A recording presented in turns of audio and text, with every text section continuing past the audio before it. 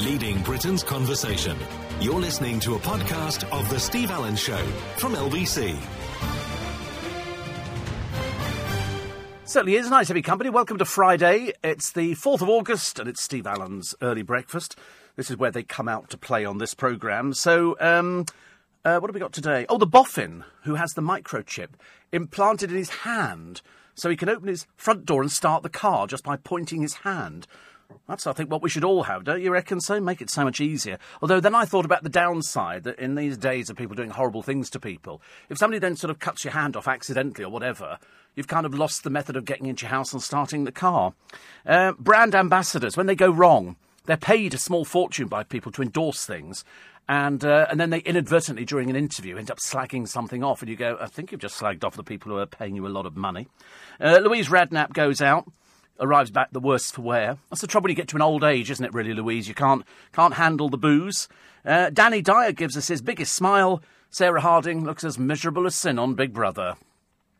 And again, it's poor her, on how she's proving things to everybody to show them there's another side to it. It was all just an act. Nobody gives us stuff.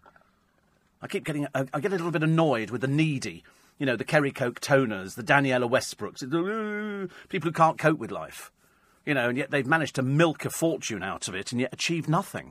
Absolutely achieved nothing at the end of it. Sarah Harding dribbling on to Big Brother in the diary room of all that. I just happened to catch it. You know when you're sitting there in front of the telly and you go flip, flip, flip, flip. You try and find something. I tend to sort of catch the end of QI or before they go to a break. They go to a break and I go, I'll turn over. So I then go to find something else. And I can't remember what it was I was watching. And I then happened to see Sarah Harding doing her fake sobbing in the diary room, talking about, you know, I want people to see the real me. I thought, what people, dear? What people? Who are you talking about? Who are you talking? What do you mean people to see the real you? Nobody gives a stuff about you. If you're paid to do a job, you do a job. Like me coming on air and saying, I'm expecting people to see the real me. You know, I'm doing this programme. This is the real me. You know, I remember Mike Yarwood, the impressionist. He used to say at the end of his act, after he'd done all these impressions, he'd then go, and this is me. And, you know, and then he would go into a song or something like that. So he'd been all these different people. Sarah Harding is trying to sort of justify this dreary existence of being in a little... Have you had another haircut again? What have you done? Honestly, every time I see you, you look as though you've had another haircut. Have you put gel in it or something? What are you doing recently? Have you lost yourself in the Boots hair department or something, where you've gone in there and walked out with mud and gel and styling mousse? Is it the headphones? It is. Well, actually, it shouldn't do for you. With me, it used to. When my hair was bigger, I had sort of slightly bigger hair. When you put the headphones on, when you take them off, you have a ridge that goes... It used to be ridiculous, and you try and sort of fluff your hair up. So it's easy. I had a little haircut yesterday, just to sort of make myself look a bit more trendy. Thank you. Obviously facing in the wrong direction again. And, so I was sort of watching Sarah Harding, and she was talking about, oh, you know, when I was doing all that, I was the joker in the group. No, you weren't. You really won't, dear. In your sad mind, you probably thought you were, but you weren't. You were the one that went, oh, Sarah Harding, drunk again. Face down in the gutter, looking the worse for wear. You know, just obviously desperately unhappy, and now inflicting it on us. Whereas I don't think we should have to put up with things like that. The rest of them in the house are just a bit naff. But people keep talking about Barry from EastEnders, and they go, why are they calling him Sean? Because it's his name.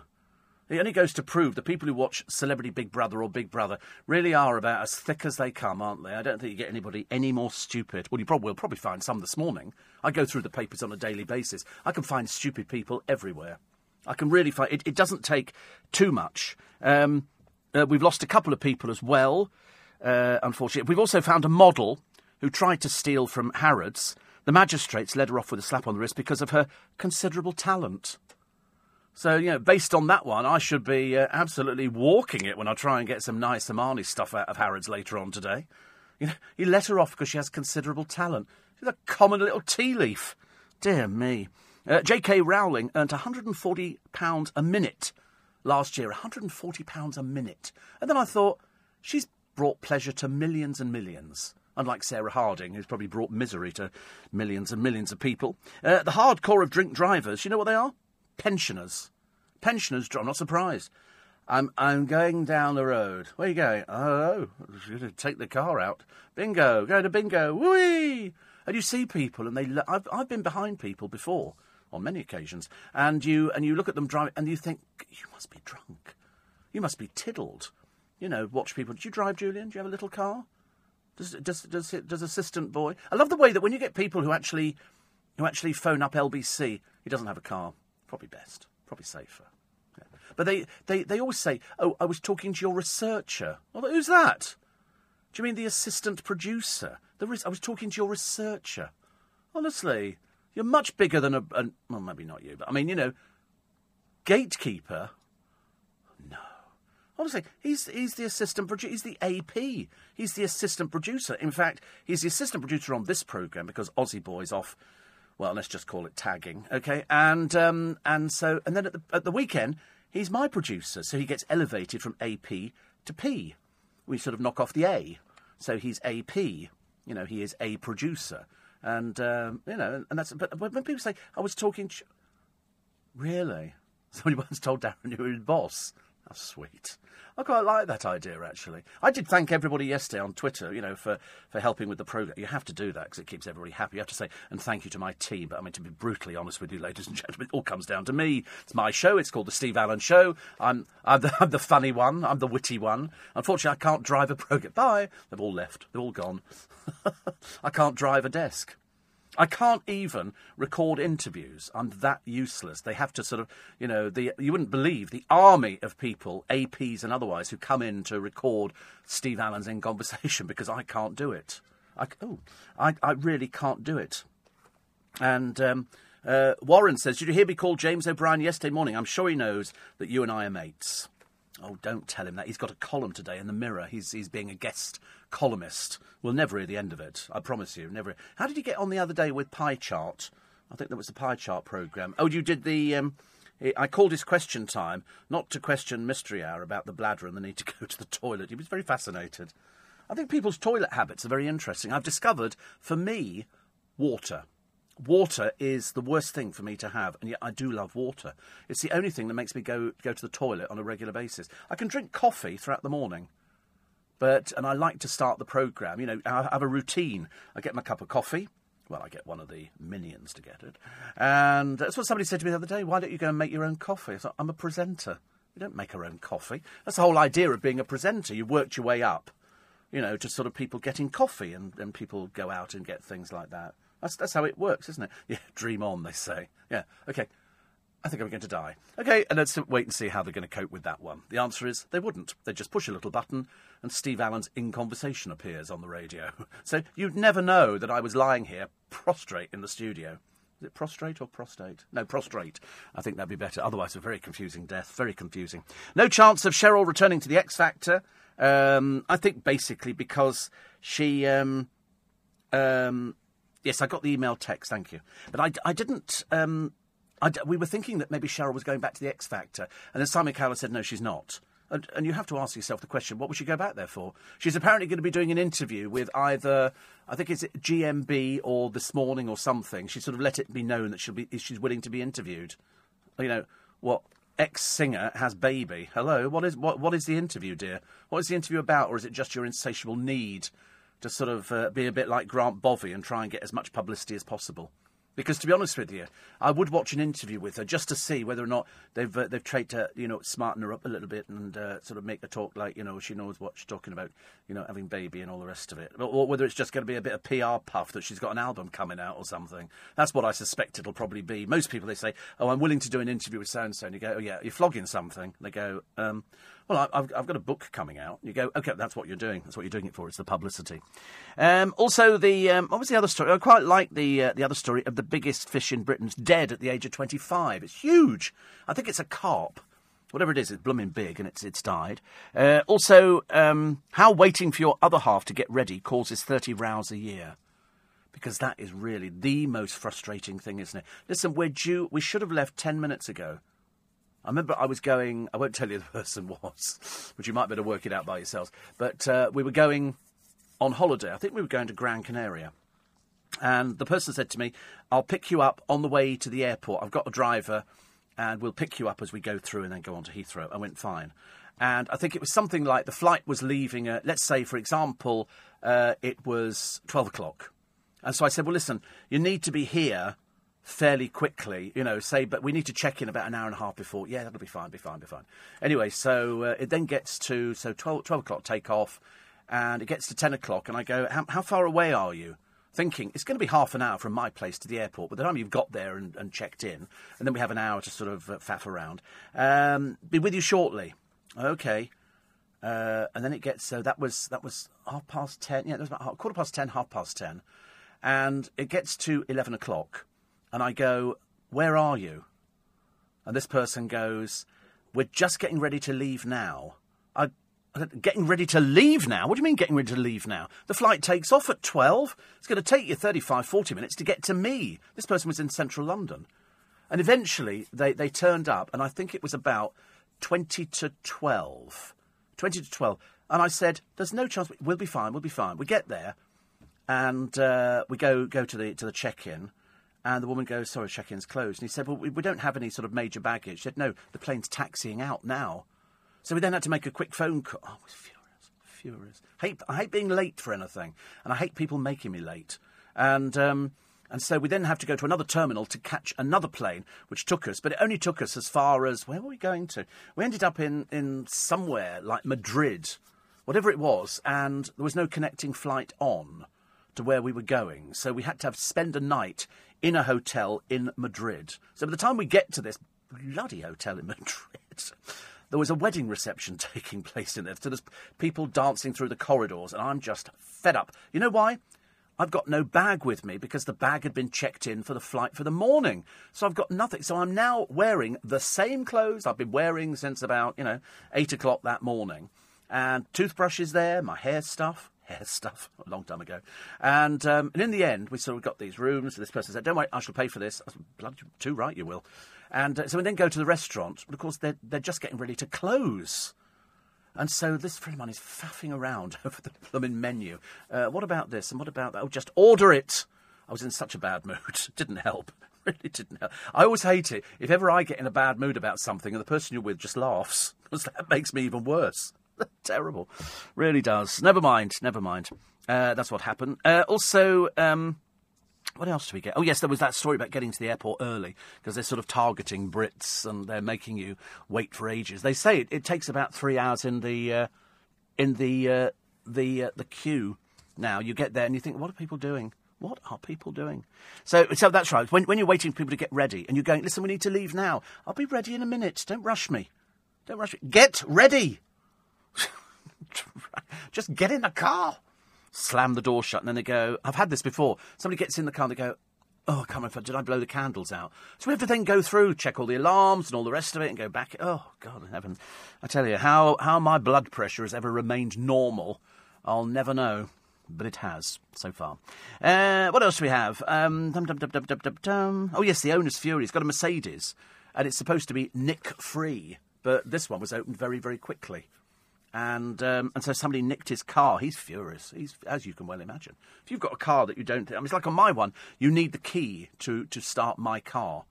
It's as simple as that. You need the key to start it because it's a computer. It won't open with any other key. You can't do anything else with it. No matter what people will tell you, it just doesn't happen. Steve, we were driving down the M1 last week. Don't be silly. Nobody drives down the M1. It's like a car park, isn't it? Oh, no, it's the M25. We overtook an HGV that was weaving about all over the lanes. As we passed, we saw the driver was texting, says Mo. Nothing surprises me. Seriously, I see people texting, shaving at the wheel... people doing all sorts of things. I mean, it really is. It's quite appalling. And when they're doing it at speed, you get quite disturbed because you think all these people weaving about all over the place. I've been known to hoot and wave. There was a little car racing us this evening, or this morning as we were coming in. And he was obviously a bit stupid. He was one of those little sort of boy racers, or as I call them, big girls' blouses. We got the trendy toy pram firm under fire for encouraging young girls to play like mum. Because they brought out a pram. Now, I think this is quite normal. I don't know why the firm is under fire, because lots of little girls have got little prams that they push. In fact, I saw one the other day. Mummy was pushing a pram, and the little girl had a pram of her own, and she was pushing it along with her dolly in there. That's quite normal, isn't it? Boys get the scooters, and the girls get the little pram. So I thought that was okay. Howell Bennett has died at the age of about 73, known for Shelley I think, on the television, which I thought he was great in. Then he went into EastEnders. He'd done loads of other things. So I was sorry about that. Sorry that we lost him, which is not so good. And we lost the other one, didn't we? We lost the bloke from All Creatures Great and Small. We lost him as well, so that wasn't so good. That's Robert Hardy. He was 91. 91. I thought that was a blooming good innings. So well done to him. Not very good at marriage, but very good at convincing us. He was very good Churchill. I've seen him a couple of times. I, unfortunately, had heard that the play he was in years and years and years and years ago was going to close. And I went down there because I knew before they'd even posted notices. They generally post notices saying the production's going to be closing on whenever it happens to be. So I was I had advanced knowledge of it. Unfortunately, nobody told the cast. So that was a bit of a slight problem as well. What was the other one that I quite liked? I quite liked the idea that volunteers have stepped in. There's been a bin strike in Birmingham, which has turned Brum into a slum. I know, very discombobulated. That was the word. We used to have a thing years ago. You know, on the television, you get some people, they'll weave rude words in. We used to have a thing, the producer just set a bit of a sort of a conundrum, I think, and he'd sort of say, right, you need to weave the words wet towel into a conversation, which, of course, I didn't have any trouble with at all. I was quite easy to do these in, and one of our fellow presenters this morning said, here's a challenge for you. Can you weave in the word discombobulated? I said, of course, I'm just going to say discombobulated. It's as simple as that. And so I've woven it. And I could do wet towels too. Wet towels, because I had a shower this morning. I was in the shower early. In fact, I actually had a most dreadful night's sleep. Dreadful night's sleep. In fact, it was quite a blessing to actually fall into the shower. When I say fall in, I did fall into the shower. You're listening to a podcast from LBC. Morning, everybody. 22 minutes past 4, Steve Allen's early breakfast. Simon Cowell has revealed he pays his female X Factor judges more than Louis Walsh. But Louis Walsh is rich. Louis Walsh is doing it just because he loves doing it. However, over at the BBC, Countryfile host, one of many, Anita Rani, has called on the BBC to address its race pay gap. So now we've got the race pay gap as well. She said a lot of work needed to be done to tackle inequality at the Beeb. She says, I think race needs to be addressed equally as well as gender. What, I would think all the gay presenters at the BBC should also stick their sixpenneth in. People over 6 foot tall, people under 6 foot tall, people who are sort of Chinese or, everything. Just stick everybody in there. It's, if you don't like it, go somewhere else. Go somewhere else. I know it doesn't solve the problem, but to be honest with you, they're not badly paid, these people. They're all bleating about, oh, it's terrible, isn't it? But they're not doing badly. If she thinks she's not getting enough money, go somewhere else. But, of course, there isn't anywhere else, is there? Because once you're at the BBC, you're kind of stuck there, and you take the money. That's what they've got on offer. If you want it, then you take it. If you don't want it, bugger off and go somewhere else. It's fairly straightforward. I'm sick to death these people bleating about it. Oh, somebody earns more money than me. So what? So what? Well, I'll tell you what. Let's make everybody earn $50,000 a year. That'll make it easy, won't it? It doesn't matter what who you are. Men, women, everybody. $50,000 a year across the board. And then, people who earn more than that, kind of tough. Keep your big mouth shut and make sure that the little people get paid. Yeah, producers going for this one in a big way. I think that's easier, isn't it? That's maybe 40,000 a year. But anyway, so it doesn't matter. At least it's all around that and we'll all earn the same money. So, Anita, we'll take your money down, darling, if that's okay, because you're not particularly brilliant. You're okay, but you're just a presenter. It doesn't say sort of talented presenter or, it just says presenter. So I'm assuming, you'll work for $50,000 a year, 4,000 a month, roughly. You can manage on that, can't you? Quite easily. Of course you can. If you've got a husband and you've got, kids, you can survive on £4,000 a month, I'm hoping. Provided you don't have a mortgage, you don't try and run a car, but you should be okay. Also, somebody somewhere has won £51 million on Euro Millions, and it was a week ago, and nobody's claimed it. So it's 51 million quid. National Lottery said, we urge all players to check their tickets. Well, why don't you tell us where it was bought, so we can narrow it down a bit? Because then otherwise it means that people who live in Bridgend, or people who are in Bridlington, or people who are in, Birmingham or something like that. No point in checking if the ticket was bought in South London. Sorry, South London. Because that way you could go and look for it. But don't start all searching for a blooming ticket that probably doesn't exist. 51 million. God. I'd be spitting blood to get hold of that. 51 million. It's nice, isn't it, really? What would you do with 51 million? God, you could help a lot of people out. That was like that lottery winner. He won 142 million quid, and he saved a Cambridge music festival, and he's done it on his own land. He's got 142 million. I think he was one of the biggest winners. So that was nice. That was nice. I thought he sort of stepped up to the mark. He's carrying a lot of weight. I looked at a picture of him. He's a big boy, but he's got 142 million, so he appears to everybody. Oh, here she is, looking a bit gaunt and not the least bit show business. Poor old Louise Redknapp. What a miserable face, honestly. And she wears a weary smile. Oh, a little bit later on, she was a bit tiddled. But, of course, she's still wearing the wedding ring. She says she's been focusing heavily on work. She says here, she went to Evita. She's not in it, of course. I've always thrown myself into work when it seems to be the right thing. She's doing cabaret in September, so they're just rehearsing, like, any other show is. People, getting ready to be cast for pantomime. But you're the one who chose to go into this again. You didn't need to go to Evita, did you? But obviously the insatiable urge you have for publicity means that you have to go and walk the red carpet. But you don't have to do it. You don't have to do it. If you're really intent on being private, well, then don't go to it. But, of course, you went to it and you look miserable as sin. It's ridiculous, really. Also, what have we got here? There was somebody who was in EastEnders. He carried out sex offences against 3 teenage girls. He's been told he faces jail. He sent messages to them, and he touched one on the bottom and all the rest of it. He was in EastEnders when he was little. This was a long, long time ago. I think he was actually playing Ian Beale's son, Peter, I think. But he was working on youth projects. Obviously, as it does for a lot of people, you get work when you're younger and then it dries up and then you have to get some other work, and then he kind of fell off the edge. So he does face being jailed. Also, Grant Bovey, Little Swipe Lies. Here he is. They actually say of Grant Bovey. It's quite funny, actually. It's quite funny. Because Grant Bovey, he used to be married to Anthea Turner, and then they had a bit of a problem with the chocolate flake bars, and Lee Baldridge just said, well, it wasn't me who won 51 million, I've just left work. And he says, my Uber driver, Jason, says he's your biggest fan. That's what I like to hear first thing in the morning. It's nice.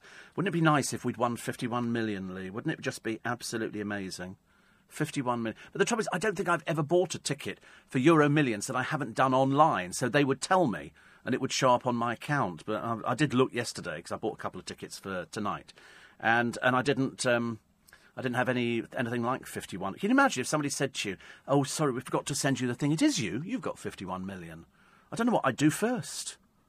I really don't know what I'd do first. 51 million. Good God. That is a small fortune, isn't it? That'll make the weekend a bit more different. Would you still go to work, though, Lee? Of course you would. Would Jason still go to work? No, he wouldn't. Absolutely not. He would definitely not go to work. I think if you sort of drive for a living, you don't mind driving yourself around, but why would you want to drive other people around when you've got 51 million in the bank? But I think for us, what we'd do is we'd carry on working until we decided what we were going to do with the money, which would probably be, buy another house or something. I've already seen the house I want, but the trouble is 51 million doesn't really help me out very much because the house would actually cost a little bit more. Lee says, I've settled for the fact I have to work for it, not the type to win anything. It's funny, I'm a bit like that. I win little bits and pieces, but nothing of any consequence. I mean, years ago I won $4,000, but that was donkeys years ago when the thing first started. Now it's nigh on impossible. But then, working's not bad, is it? And you look very healthy on it. Very healthy on it. I've noticed one of the other boys on the television who does it, and I can't remember his name now, I should do. He's an Essex boy. He's very tall, very good looking, but obviously people write in rude things to him. You probably get the same yourself, Lee. You get people who sort of write in saying, can you work with your shirt off and things like that. And he obviously gets comments of, and he says, no, these are for dancing, pointing to his legs. I would work, says Lee, probably by the companies I've worked for and sack all the idiots. Can you imagine the retribution you could have? Can you imagine the fun? I was talking to Darren, and we said, wouldn't it be interesting if we had diaries? If we got a diary, because radar figures are based on a diary system. Whether or not you'd be mean to other radio stations and not start voting for them. Producer thinks yes. I don't think I would, actually. I don't think I would. I think I'd try to be nice to people. I got some lovely text messages the other day.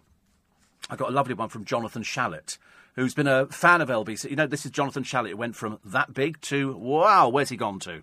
He's lost a hell of a lot of weight. A bit like Sam Smith. Sam Smith has gone from, being plumpish to being thin.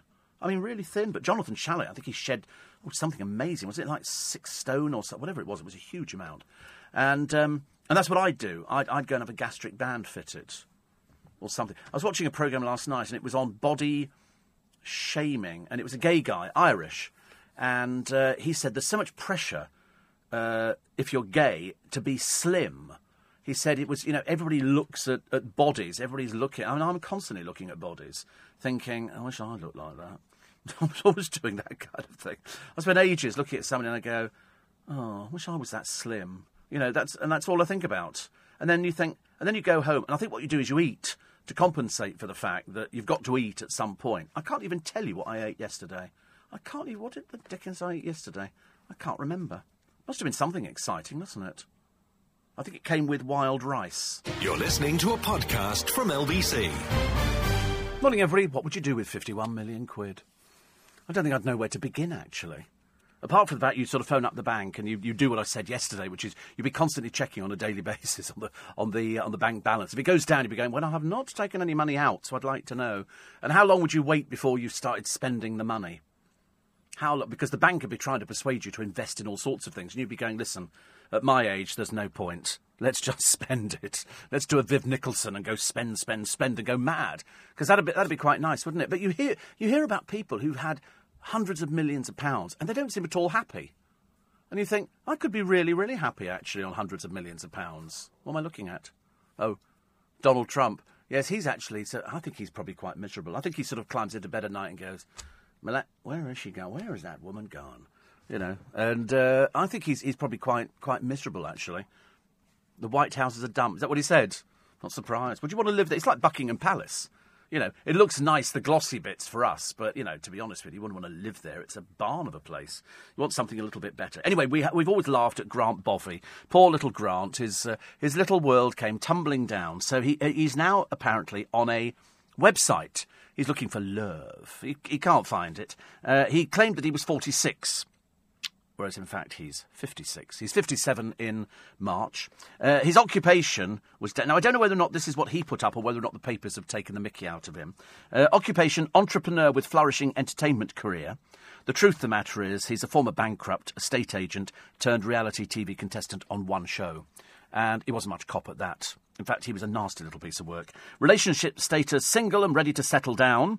In reality, twice divorced, a serial love rat. Looking for a loving relationship with someone I can connect with on a spiritual level. Looking for hot young arm candy. Last girlfriend, 27-year-old property heiress. I didn't like. And last. Likes boxing, TV and meeting people. Likes publicity at any cost. Yes, he's an ego maniac, I'm afraid. Dislikes negativity, confrontation, white chocolate flake bars. Dislikes monogamy, Ricky Gervais, public humiliation. Yes, poor old Grant Bovey. Mind you, he'll probably see this as good publicity. But it's just a dreadfully sad ending, isn't it, for somebody who was... I can remember when Anthea Turner was sort of talking about, we've had to downsize from a £10 million house to a £5 million house. And I remember thinking, God, you irritating little so-and-so. I don't care what somebody lives in. It really doesn't bother me. It's when somebody tells you how much they've spent on their property, and let me show you how to fold a towel. Go away! Go away! I'm the sort of person who used to go into Benetton and shake out jumpers just to watch the assistants rush around behind you and start folding them all up again and making sure that they all... Because there's an art to folding a jumper. And I think if I can cause disruption, I'm prepared to actually have a go at it. Also, we say farewell to Robert Hardy. He's died aged 91. I loved All Creatures Great and Small. I thought it was fabulous. And he's played with Burton, Michael Hordern, played with Glenda Jackson...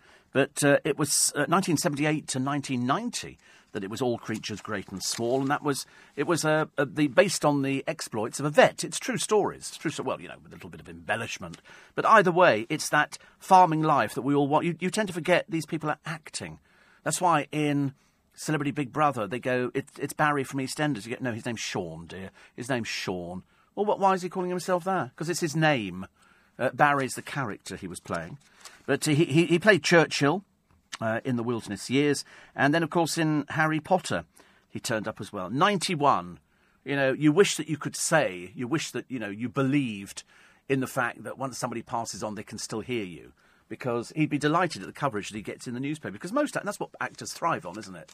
And to get coverage in a newspaper, you think, that's nice as well. We also lost Howell Bennett. He was 73, the Welsh actor, appeared in 71 episodes of Shelley between 1979 and 1984.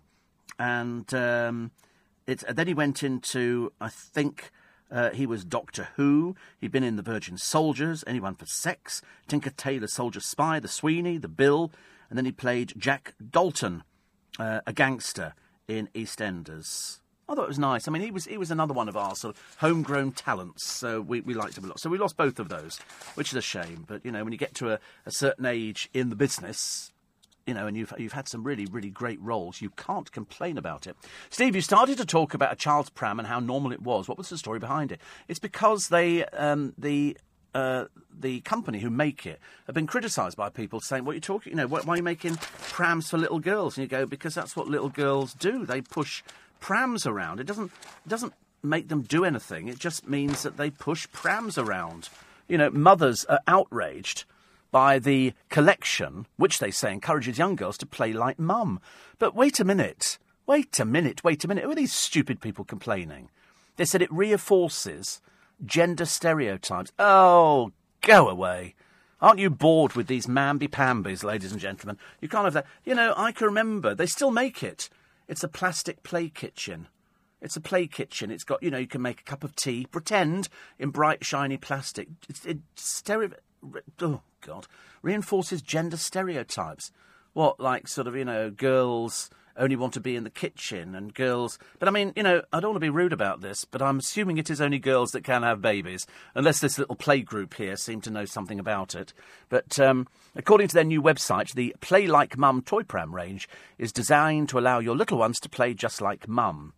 But the Let Toys Be Toys campaign group said, why exclude one half of parenting role models for the get-go? You sometimes worry about these people, don't you? But anyway, it looks quite nice. It's £400, this pram, incidentally. They said, still scratching our heads. Pushing prams are not radical, and boys like pushing prams too. Don't be stupid. Let's not be silly. Criticising the new range, Riri Rocket added, their aim is to help children play like mum. And we've gone back to 1957. Well, you quite clearly come from that era, don't you? What's the matter with people? Aren't they just, somebody said, meanwhile, Claire Gibson wrote, what fresh hell of gender stereotyping is this? God, you must find it hell to walk down the high street. So, mind you, we thought it was funny the other day, didn't we? Because there was the picture of Chris Evans and his gorgeous wife and the two gorgeous children. Oh, God, perhaps I'm not supposed to say that. Standing outside, Gangster Granny, and his youngest was wearing a dress, because the character in it wears a dress. And so they didn't think that was anything. I'm surprised they didn't sort of, get sort of lambasted for why have you put a child in a metallic green dress. He put it on, and he was happy as Larry. His name's not Larry, of course. His name's Eli. But there you go. But, you sort of think to yourself, kids don't worry about things like that. So little boys push a pram, little girls push a pram, all sorts of people push a pram. Who cares? Doesn't really matter. There's no gender stereotypes. You're not going to... I'm telling you now, if you seriously think that, if a little boy pushes a pram, they're going to be gay. If a little boy plays with dollies, going to be gay. It's never happened. You're either gay or you're not gay. You're either born gay or you're not born gay. It's as simple as that. That's why you get gay people, straight people, bisexual people, transgender people. Everybody's different. I don't need to be informed by any group, thank you very much indeed, about what will happen if my godchildren do this thing or do that thing. I can remember seeing some neighbours' children ages and ages ago, and the father was getting very upset because the kid was playing with a little shopping trolley. Well, he's turned out to be the little Romeo of the neighbourhood, thank you very much indeed. Nothing at all to do with, he's going to grow up to be... It's like, if little boys don't play football, they're going to grow up to be gay. No, they're not. Of course they're not. This is stupid. This is just interfering old busybodies. And listen, because little girls want a pram, and they do want a pram. Little girls see mummies with prams, perhaps daddies as well, but there's lots of single parents, and it's not to exclude them. And they just go around with it.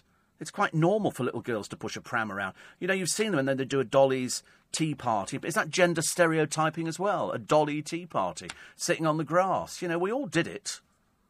We weren't rich enough in our family. I didn't get the whole dolly's teapot. Managed to nick some from next door, which was much easier. But we didn't have anything like that. We had toys.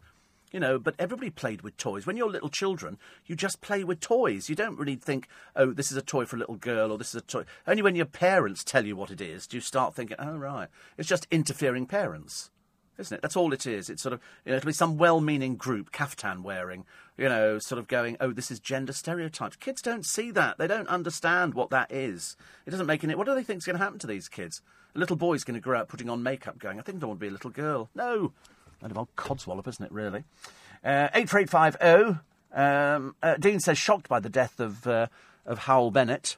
Well, he was 73. I mean, 73 was a good thing. I don't know what the complications were. I don't know anything about that at all.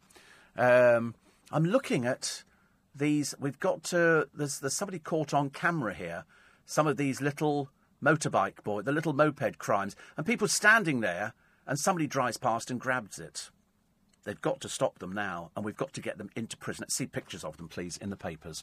Not bothered about whether the police knock them off. I couldn't care less if they fall off the bikes. That's their problem. Otherwise, you might as well have them going in, shooting people and doing anything else. At the moment, it's spraying stuff in their faces. Not very good at all.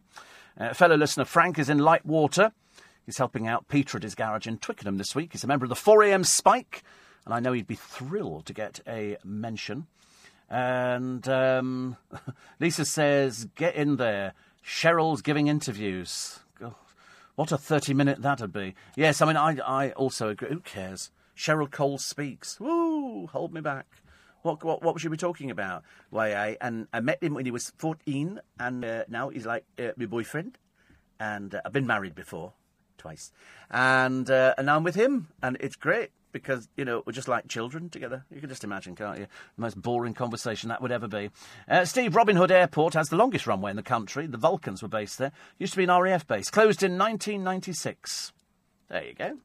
Learn something new every day on this programme. So, can little girls just push a pram around, or is that gender stereotyping? God, Struth. Somebody says, I won 2,500 on the lottery a few years ago. Took the wife to buy a new oven, cost 2,900. So that win cost me £400. 2,900 for an oven? What does it do? Does it sing and dance? It's a lot of money, isn't it? But that's what you can do. If you've got money, you can buy things. You just move up a few notches. It does seem a lot of money to me. 2,900 for an oven. As I say, unless it sings to you, only open the door. As long as it doesn't sing like Girls Aloud, we should be all right. And I'm dieting here with my coffee. My head's gone fast forward with 51 million. Thank you a bunch on that one. Yes, I mean, but it is a nice amount of money, isn't it? I think fantasy lottery is the best thing to play. It seriously is. It's fantasy lottery. Pretend you've won it. Go out today and spend the money. And then when the bank says, but you haven't got any money, go, well, I was just pretending. It's a little bit of fun, isn't it? You sort of play on the lottery. That's what you're doing it for. You're not going on the lottery to win £3.62. You're going there to win 51 million or 100 million or 130 million, whatever it is. You're not going there to sort of give money to charity. You're going there to win money for yourself. That's what I'm doing it for. I couldn't give a stuff about the charity. I'm not remotely bothered. I'm sure it's all for good cause. It's fantastic. But unfortunately, I'm selfish. It's coming to me. I'm doing it and I'm going to go absolutely mad if I win anything like that. But I won't. But it doesn't matter. Because I can still have the fun of pretending. And the pretending bit is the best bit. I love the pretending bits. After you've had a couple of drinks, if you're out with sort of friends at a pub, you can pretend you own the pub. You can pretend you're going home in a flash car. Not driving it, of course. But it's all those things that you do. It's to do something different from what you do. I just go and buy lots of toy prams and give them away to little girls on the street. There you go. Do you want a pram? Have a pram. Let them all have prams. Let them upset all these other people who seem to think interfering with what other people's children do is their business. William says Robert Hardy, as well as being a fine actor, quite an authority on archery, especially historical archery. I can recall he contributed to documentaries on weapons found on the Mary Rose and on Agincourt. They found weapons in Agincourt, did they? I still delight in telling people about the Bayeux tapestry. It's not a tapestry and it wasn't made in France. Okay. And somebody says, Cheryl for In Conversation. I don't think she'd last. I don't think she'd go that long. Cheryl, got another question? Why, because I'm worth it. Yeah. And so, what was it like having baby? Why, because I'm worth it. That's all you get out. I don't think you get anything else out of her. I don't think it'd be worth having the conversation. So what was it like being part of a miming band? Was that interesting? How many of you talk to each other? How many of you don't talk to each other? I reckon most of them. Well, nobody seems to be talking to Sarah Harding. Can't wait to see. When Sarah Harding gets kicked out, and I'm hoping it's going to be one of the early ones, unless she's going to have a complete breakdown, which is what they seem to thrive on in that house. I don't know why we sort of thrive on other people's misery. But when she actually gets kicked out, who are her friends going to be? Who are her sort of showbiz friends? And will she do the fake showbiz thing, like, oh, God, it was an experience and I loved it and I showed people the other side of me. No, that's why we kicked you out, because you were boring and dull. You're listening to a podcast from LBC. Morning, a lot of people saying nothing more masculine, cute and sexy than seeing a man pushing a pram. And of course, my favourite time is Saturday morning, when they all sit in Starbucks. And you can tell the wife's gone shopping. She's gone, take the kid out for a push around. So they go and sit in Starbucks. The kid sits there like, bored. And the dad's reading the newspaper. You can see them every week. Johan says, if I won 51 million on the lottery, I can pay off most of my debts. The others will have to wait for their money. Can you imagine if you actually had debts of 51 million? Actually, I'm told if you have a debt of 51 million, that's not your problem, that's the bank's. If you've got a debt of £2,000 or £3,000, that's your problem.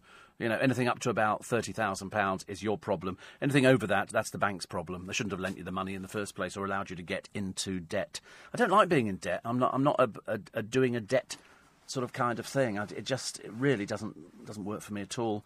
I feel I've been in that situation many years ago, and you either sort of get through it or you don't get through it, and some people fall by the wayside, and I hated it, absolutely hated it. The idea of sort of not having any money and not really knowing where any money was coming from was not a pleasant thing. The Mirror today have got Siegfried from All Creatures Great and Small, Robert Hardy, who's died at the age of 91, and Dignitas Man, this is my last big adventure. He's a Parkinson's disease sufferer. He's called Andrew Tyler. He's 70.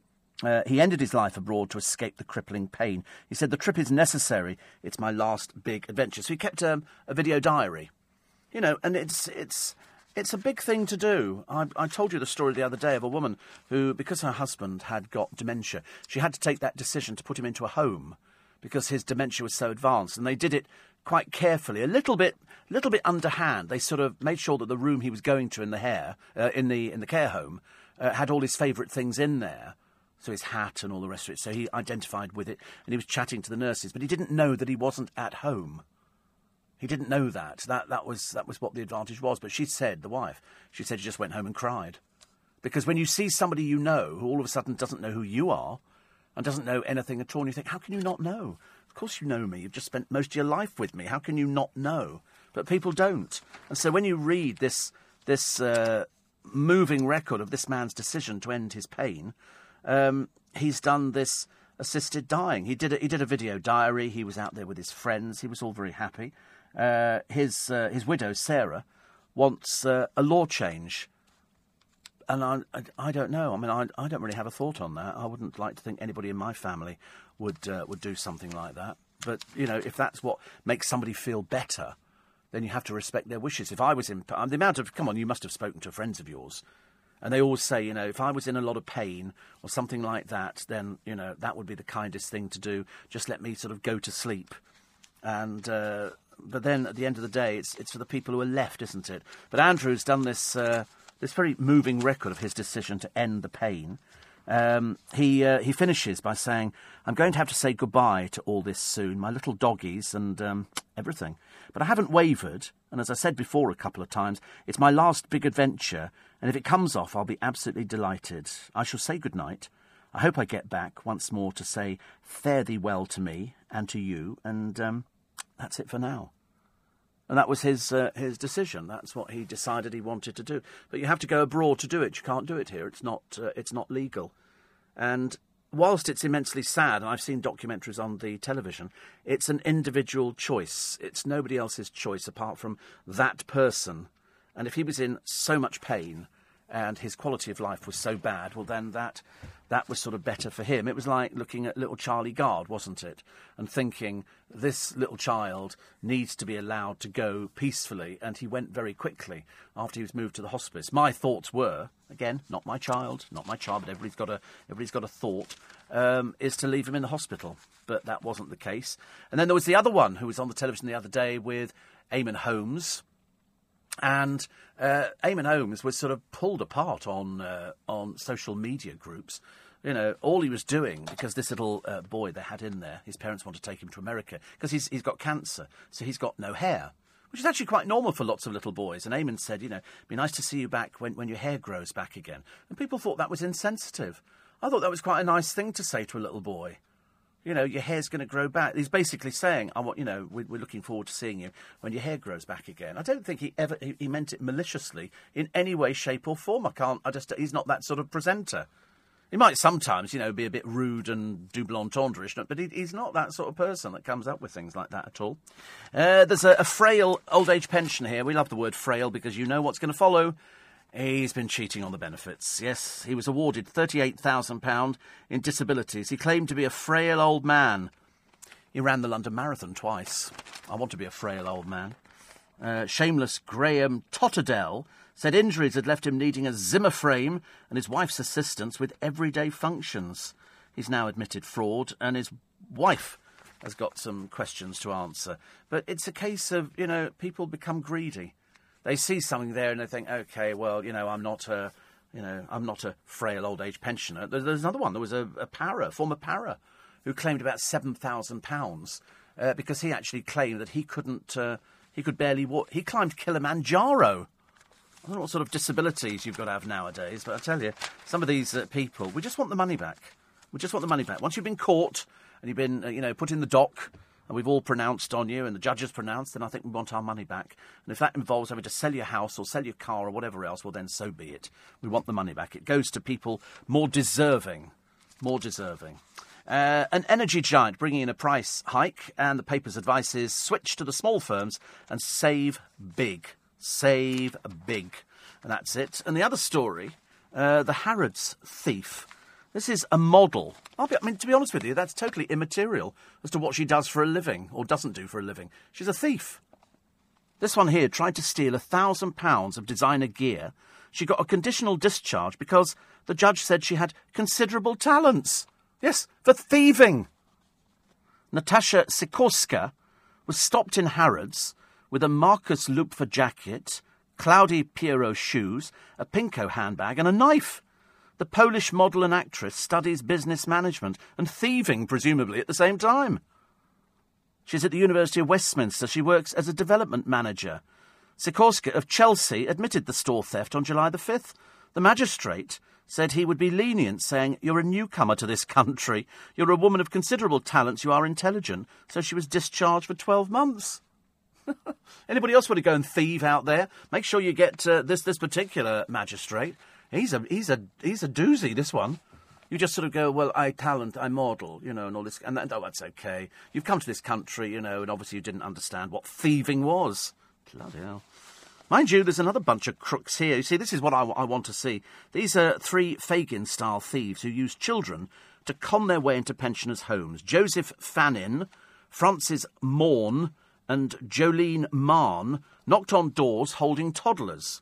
The tots distracted the victims as the gang nicked handbags, bank cards and cash. The trio also took thousands of pounds from one pensioner's car. The detective constable, Dave Cockerhill, says they actively targeted the most vulnerable people. Morn of no fixed address, Fannin of Birmingham and Marn of a place called Weoley Castle were jailed for 19 years in total. That's what I want to see. Let's have more of those, please. The Harrods thief with talent. You got talent, dear. You didn't know what you were doing, you thieving old bag. Of course you knew what you were doing. You're thieving. Not just one item. Not like going into a shop and sort of pinching a cake, is it? Or something like that. Or, She's deliberately targeted things from Harrods. It's an upmarket shop. It's always the people who got the money can afford to do it. Hope she got fined very heavily. I would like to see that. Also, it makes a mockery of having store detectives. The whole idea is you catch people and you set them up as an example. You're going to prison for a year. 2 years, 3 years. I don't care what it is. Ridiculous. Anyway, coming up to the news at 5 o'clock. Welcome to Friday. It's the 4th of August. When brand ambassadors go rogue, they can't remember who's paying them to do things. Very embarrassing. My long-lost brother lives a mile away.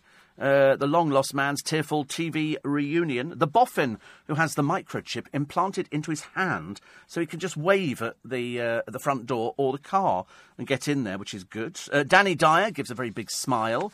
After his 6-week fling with Sarah Harding, who's going through hell, and obviously it's some sort of therapy for it in the Big Brother house. It's extremely boring to watch, I have to tell you. Cheap sugar health alert, and get to the airport 3 hours early, because they're going to make you wait forever and a day. You're listening to a podcast from LBC. Morning, everybody. You can't move in London for posters for an American in Paris with a quote from Steve Allen. Even my friend 2 on the platform at Charing Cross. I think I'm on quite a few platforms at Waterloo, the station that grinds to a halt. I think very, very shortly. Hopefully it's not going to affect me. I think it's commuters and things like that. So people leaving Waterloo for the rush hour in the evening, well, that never affects me. And people coming in to Waterloo in the morning, that's going to affect a lot of people. And that doesn't affect me either. So I'm keeping my fingers crossed that me and Brian out at Twickenham Station are going to be okay. I think it's going to be okay for me, but for loads of other people it's going to be an absolute nightmare. So, Steve, we're going to see An American in Paris on your recommendation next Wednesday. I thought it was sensational. I really did. The dancing, the sets, there's just something about it. I think we're in a very good place at the moment. Very good place. Steve, my brothers used to do my hair and makeup when looking after me on our parents' nights out. They aren't gay, says Tina. You see, it's this ridiculous people that go, oh, that's gender stereotyping. Mind your own business. Keep your beaky nose out. It's got to do with you. Look after your own children. Worry about them. Because believe you me, if you've got these problems, they're going to end up with these problems. It's like, sort of, parents who expose their children to the full glare of the media. The other day, little Brooklyn Beckham, 12 going on 18, more tattoos, goes out to do a book signing in New York. As opposed to leaving him to it because he's technically an adult, his father turns up with the 2 boys and his girl, and they sit there. What do you think? Why don't you just stay away? Stay away. I mean, let's face it. We know he's not the brightest penny in the box, and he's not the world's greatest photographer. Ain't that the truth? But, they can't resist it, can they? So there was a picture, of David Beckham sitting there with Harper on his lap and all this kind of thing. You think, they're just addicted to it. Perhaps it's some illness that they've got. I don't know. The long-lost brother, I never used to understand. There used to be a programme, it's still on the television now, I've just realised, called Surprise, Surprise. When Scylla used to do it, surprise, surprise, the unexpected hits you between the... Anyway, now it's hosted by Holly Willoughby, together with every other show on ITV. In fact, I think she owns ITV or something. Anyway, she's on ITV all the time. And so they do this surprise, surprise. And they used to go, May, come down here, love. And so May would come and sit down and she'd say, you've got a very interesting story. And you think, here we go, it's going to be a long-lost relative. They'll be in Australia. And so they'll sit down and they'll say to me, we always used to laugh at this because we'd go, this family, you've been looking for your brother for years, haven't you? And you couldn't find him. And our researchers, who were 12 and 13, found him in about 2 minutes. He's living in Australia, love. But he's not in Australia tonight, is he? Because we brought him here. And then they go, come and meet your sister. And on comes the sister. And then it was one of those things you think, honestly, if the researchers on Scylla's programme could find these people quite quickly, why these people couldn't. And the answer is because you get them flown over. And there is this long-lost family, which is how my story this morning ties in with Nicky Campbell and Davina McCall. Because a close friend of the producers used to work on it and loved doing it. And this is the long-lost brother that he hadn't seen, who lives a mile away from where he lives. How he can't have found him, God alone knows. And he was given up at birth, which a lot of people were. And he's now met a half-brother he never knew existed, but lived just a mile away for 50 years. Steve Belshaw's mum, Frances Unsworth, was a pregnant 17-year-old when she placed a newspaper ad putting him up for adoption. In those days, it was obviously quite easy. Wanted. Anybody want my child? Put somebody up for adoption. Anyway, she made the decision after his father was killed in a motorbike accident and selected a couple she thought would be good parents for her child. This can't have gone through the normal process, can it? She obviously went, oh, you look all right. You two can have him. Look after him. Sadly, Frances died in 2004 and Steve never got to meet her. But thanks to Davina McCall and Nicky Campbell, he learnt of his half-brother, Rob Hall. Steve, who comes from Blackpool, had never seen a photo of Frances and wept when Davina produced one. She stunned him by saying, do you know where we got it? He went, no. And he went, you've got a half-brother called Rob. And then there was further shock when he was told that the 49-year-old had also been living in Blackpool the whole time. After an emotional meeting, Steve says, to have a little brother, I never saw this in my wildest dreams. Well, it's your half-brother, isn't it? So, does that count? Is that the same? I don't know. Meeting Rob has allowed me to feel closer to my birth mother. He's got so many memories to share. All that will help build a much clearer picture. And so they all sit there crying. I mean, it's terribly heartbreaking, isn't it? I used to cry at some of the ones on Scylla's.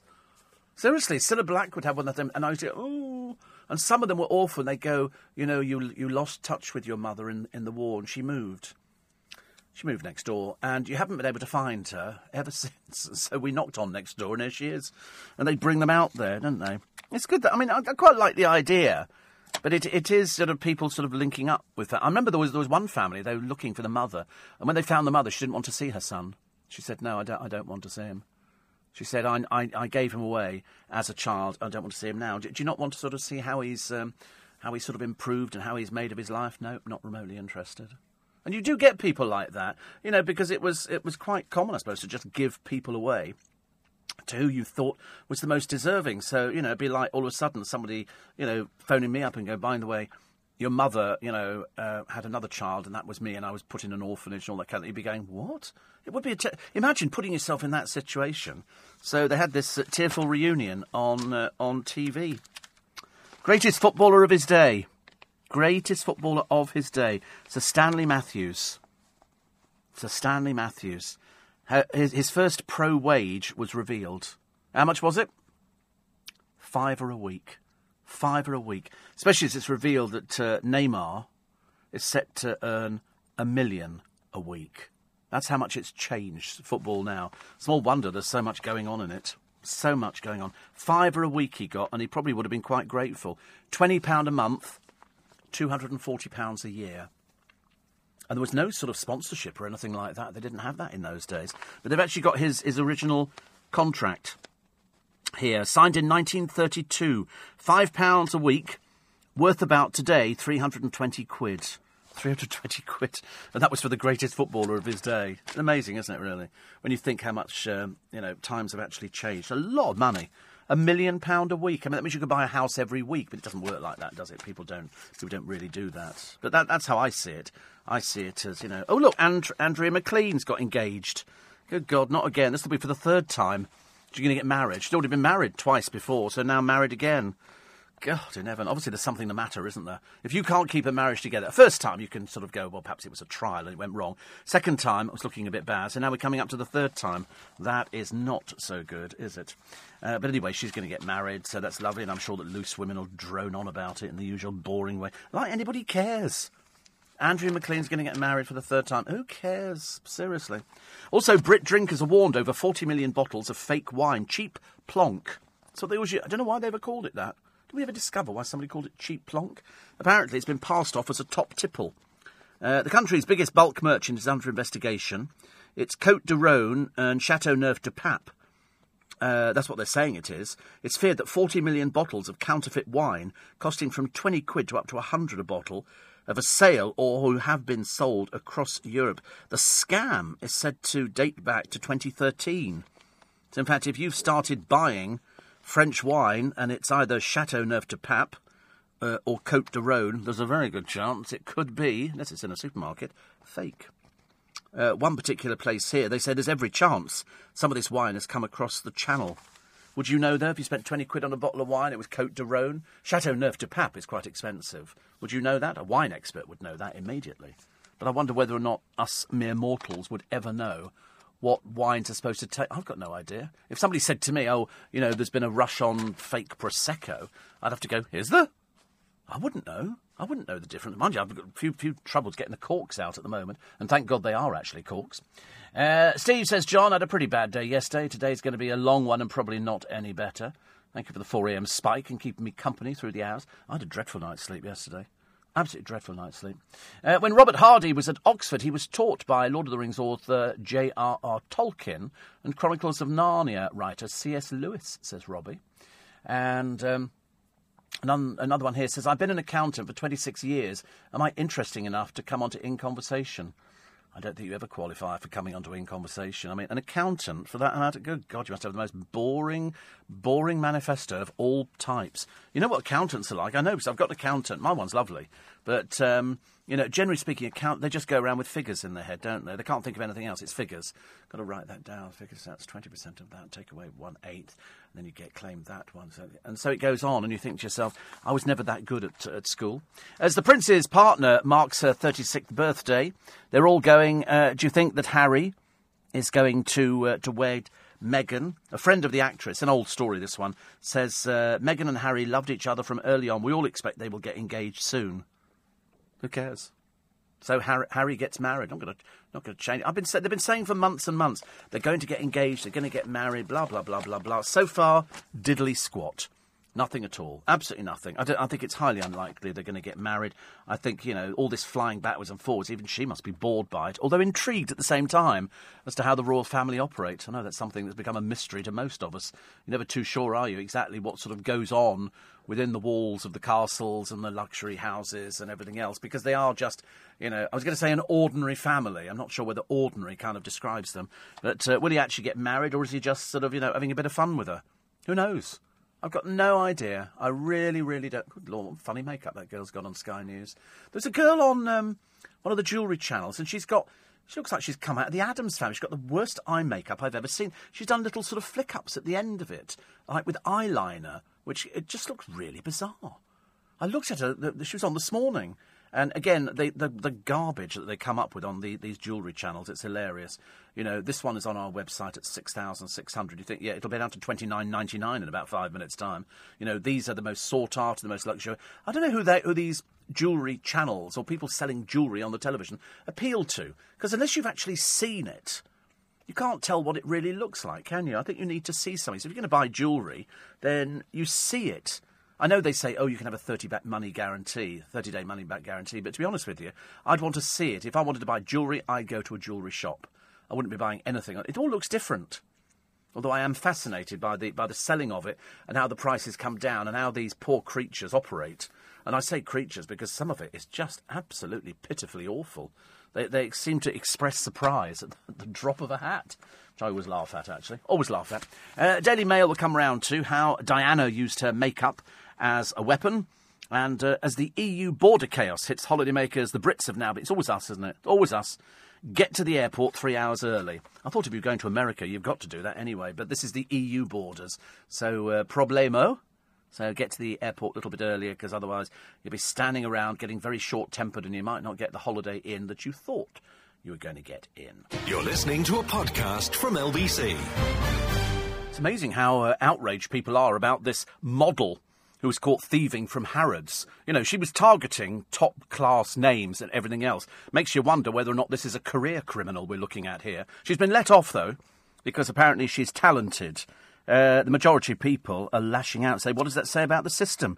That if you're a female offender, young and beautiful, you can walk away. As I say, she might have been thieving for ages and ages. I don't know about anything like this. But because she was talented, she went there, she targeted shoes, a coat, all sorts of things. A German designer, a favourite of the Duchess of Cambridge. She's not stupid. She knew what she was going for, and she went for it. She's been let off. It just doesn't make any sense at all, does it? The law is, as they say in this country, a complete ass, ladies and gentlemen. What have we got a picture of this morning? Ooh, lovely. Manuka honey. Manuka honey. My favourite. Only if I'm ill, though. Only if I'm ill. I haven't seen that particular Manuka honey. Let's have a quick look. Which one is this one? This is 100% pure New Zealand. Because it can only come from New Zealand. Manuka honey. Can't come from anywhere else. I don't know why, perhaps. Obviously, the bees only are out there. I've not seen... This one looks quite nice. I've had Manuka cream before. When I say cream, surgical cream, for sort of eczema and stuff like that. And you can get Manuka plasters as well, which I think is quite clever. But if ever I get the sore throat, which... bless my doctor and everybody else, I haven't had for ages. It's Manuka honey with a little bit of turmeric in it. Little tiny bit of turmeric, but Manuka honey was delicious. And we went through a phase, do you remember, about a couple of years ago, that I got this dreadful cough during the programme. And I could barely speak, a dozen words without having to go for a cough. In the end, people writing going, it sounds absolutely terrible. Anyway, they've obviously come back to the fold now, so that's okay. So anyway, just going back to this model, as I say, just because she was caught... It doesn't mean to say that she's never done anything like this before, because she was so meticulous at doing it, but obviously not very clever because she did get caught. I'd love to have been the security guard who actually got her. And then the other one was another one. So this is a billionaire heiress. She's a drunk. She went on a 17-hour, all-night drinking binge while looking after a child. Has been fined just £500. That's it, £500. Her name is Nicole Ochinakivova. She started boozing after arriving at a Canary Wharf hotel in East London at 20 to 6 with the child and a male friend, and was still drinking around 10:30 the following morning. She obviously needs to get some medical help. In a police interview, she admitted to sharing 3 bottles of wine with her friend last March, saying she was upset because her former partner was having a baby with her best friend. She's said to have once been friends with Kate Moss, claims she'd had 2 glasses, the manager said she couldn't walk. And what does she get fined? £500, £620 court costs, and a £50 victim surcharge. When they do court costs, I'm being a bit naive, as you can well imagine. So the court costs for the woman who thieved were, from Harrods, £20 victim surcharge. £20? Is the magistrate in the real world or something? What message does that send out? That if you're a good-looking, Russian or Polish or whoever it happens to be, or just anybody, just go and thieve because you've got talent. I mean, you'd quite like to go round to her place and go, how does she afford all of this? That's what I'd be wanting to do. It drives me mad, honestly. And yet they're now looking at tougher jail sentences in the battle to end the acid attacks. And they've rocketed 454 acid attacks last year. That's up 73%. Up 73%. And the rise in the number of assaults has been blamed on gangs carrying out street robberies on mopeds and scooters. And they just drive in. If you see, as far as I'm concerned now, you see 2 people on a scooter. I never have the car windows down anyway. And, I feel sorry for anybody who's sort of got maybe a sports car. Because, you want to drive, feel the wind rustling through your hair. That's never going to happen again for me. But you sort of worry about these things that, somebody can pull up alongside. And I've seen the footage. I've seen the video footage. And you think to yourself, this is just wrong. These people are getting away with it. They're laughing. They're laughing because the police are powerless. Police can't do anything. They need to change the things. Up until now, the police will not change somebody who's not wearing a helmet, chase them. But 90% of the ones I've seen, they're wearing helmets. Knock them off the bikes. Knock them off the bikes. Who cares what happens to them? Knock them off the bikes. Get them nicked in custody. Get it sorted as quick as possible. All this, mamby-pambying around. No, thank you very much indeed. We're far too an easy touch. Far too an easy touch.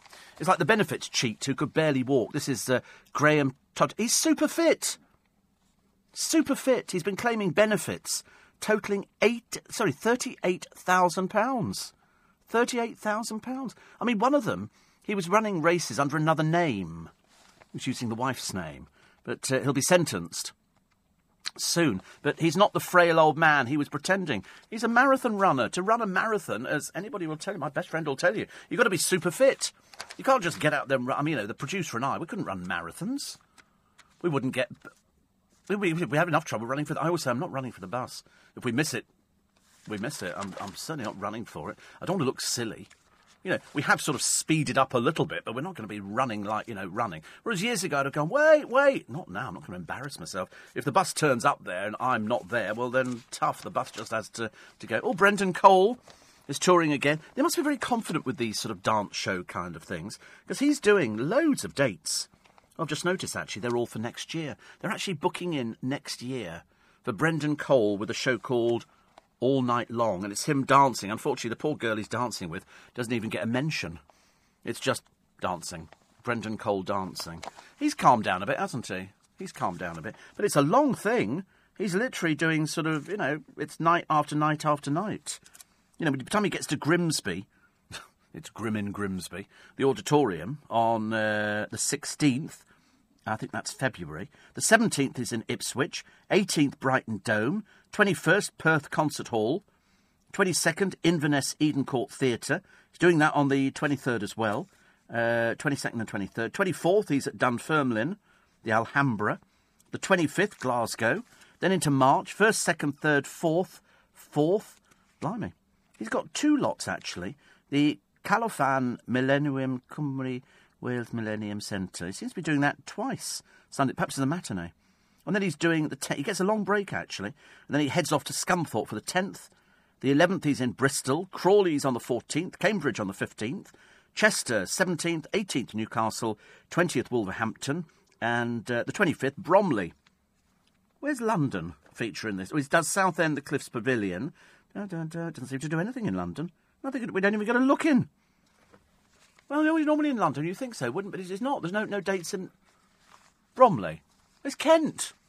Bromley. I was born in Bromley. They say that London Borough, that just makes them feel better, doesn't it, for the people who go and nick cars? But it's not really. I don't think it is. Bromley Churchill Theatre. But that's not. I was expecting something in London. Like Leicester Square Theatre or something. Obviously, it's got to be a little bit bigger than that. When brand ambassadors go rogue, I love this story. As Dame Helen Mirren, who is paid to promote cosmetics, dismisses moisturiser, they've looked at other disasters of endorsers putting their foot in it. Most notorious, of course, was, the most notorious person, Gerald Ratner, who actually described one or two of his company's products as crap. It's, that unfortunately kind of sealed his fate. It entered, the English language, doing a Ratner. He said one of his firm's earrings were cheaper than an M&S prawn sandwich, but probably wouldn't last as long. Because people want cheap jewellery, hence the programmes on the television. Also, I can remember doing an anti-smoking thing for cancer with a well-known actress who's now a producer. And I forget what I was doing there. Must have been some reason. Anyway, perhaps I was hosting it. And she lit up a cigarette, and I said, "Put it out." She said, "Why?" I said, "It's for cancer." So she went, "Oh, God," and stubbed out the cigarette.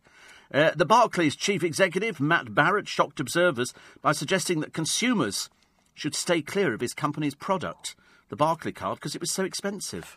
Actually, we got a thing the other day. Barclays are not paying interest on any of their accounts now unless you've got £1 million.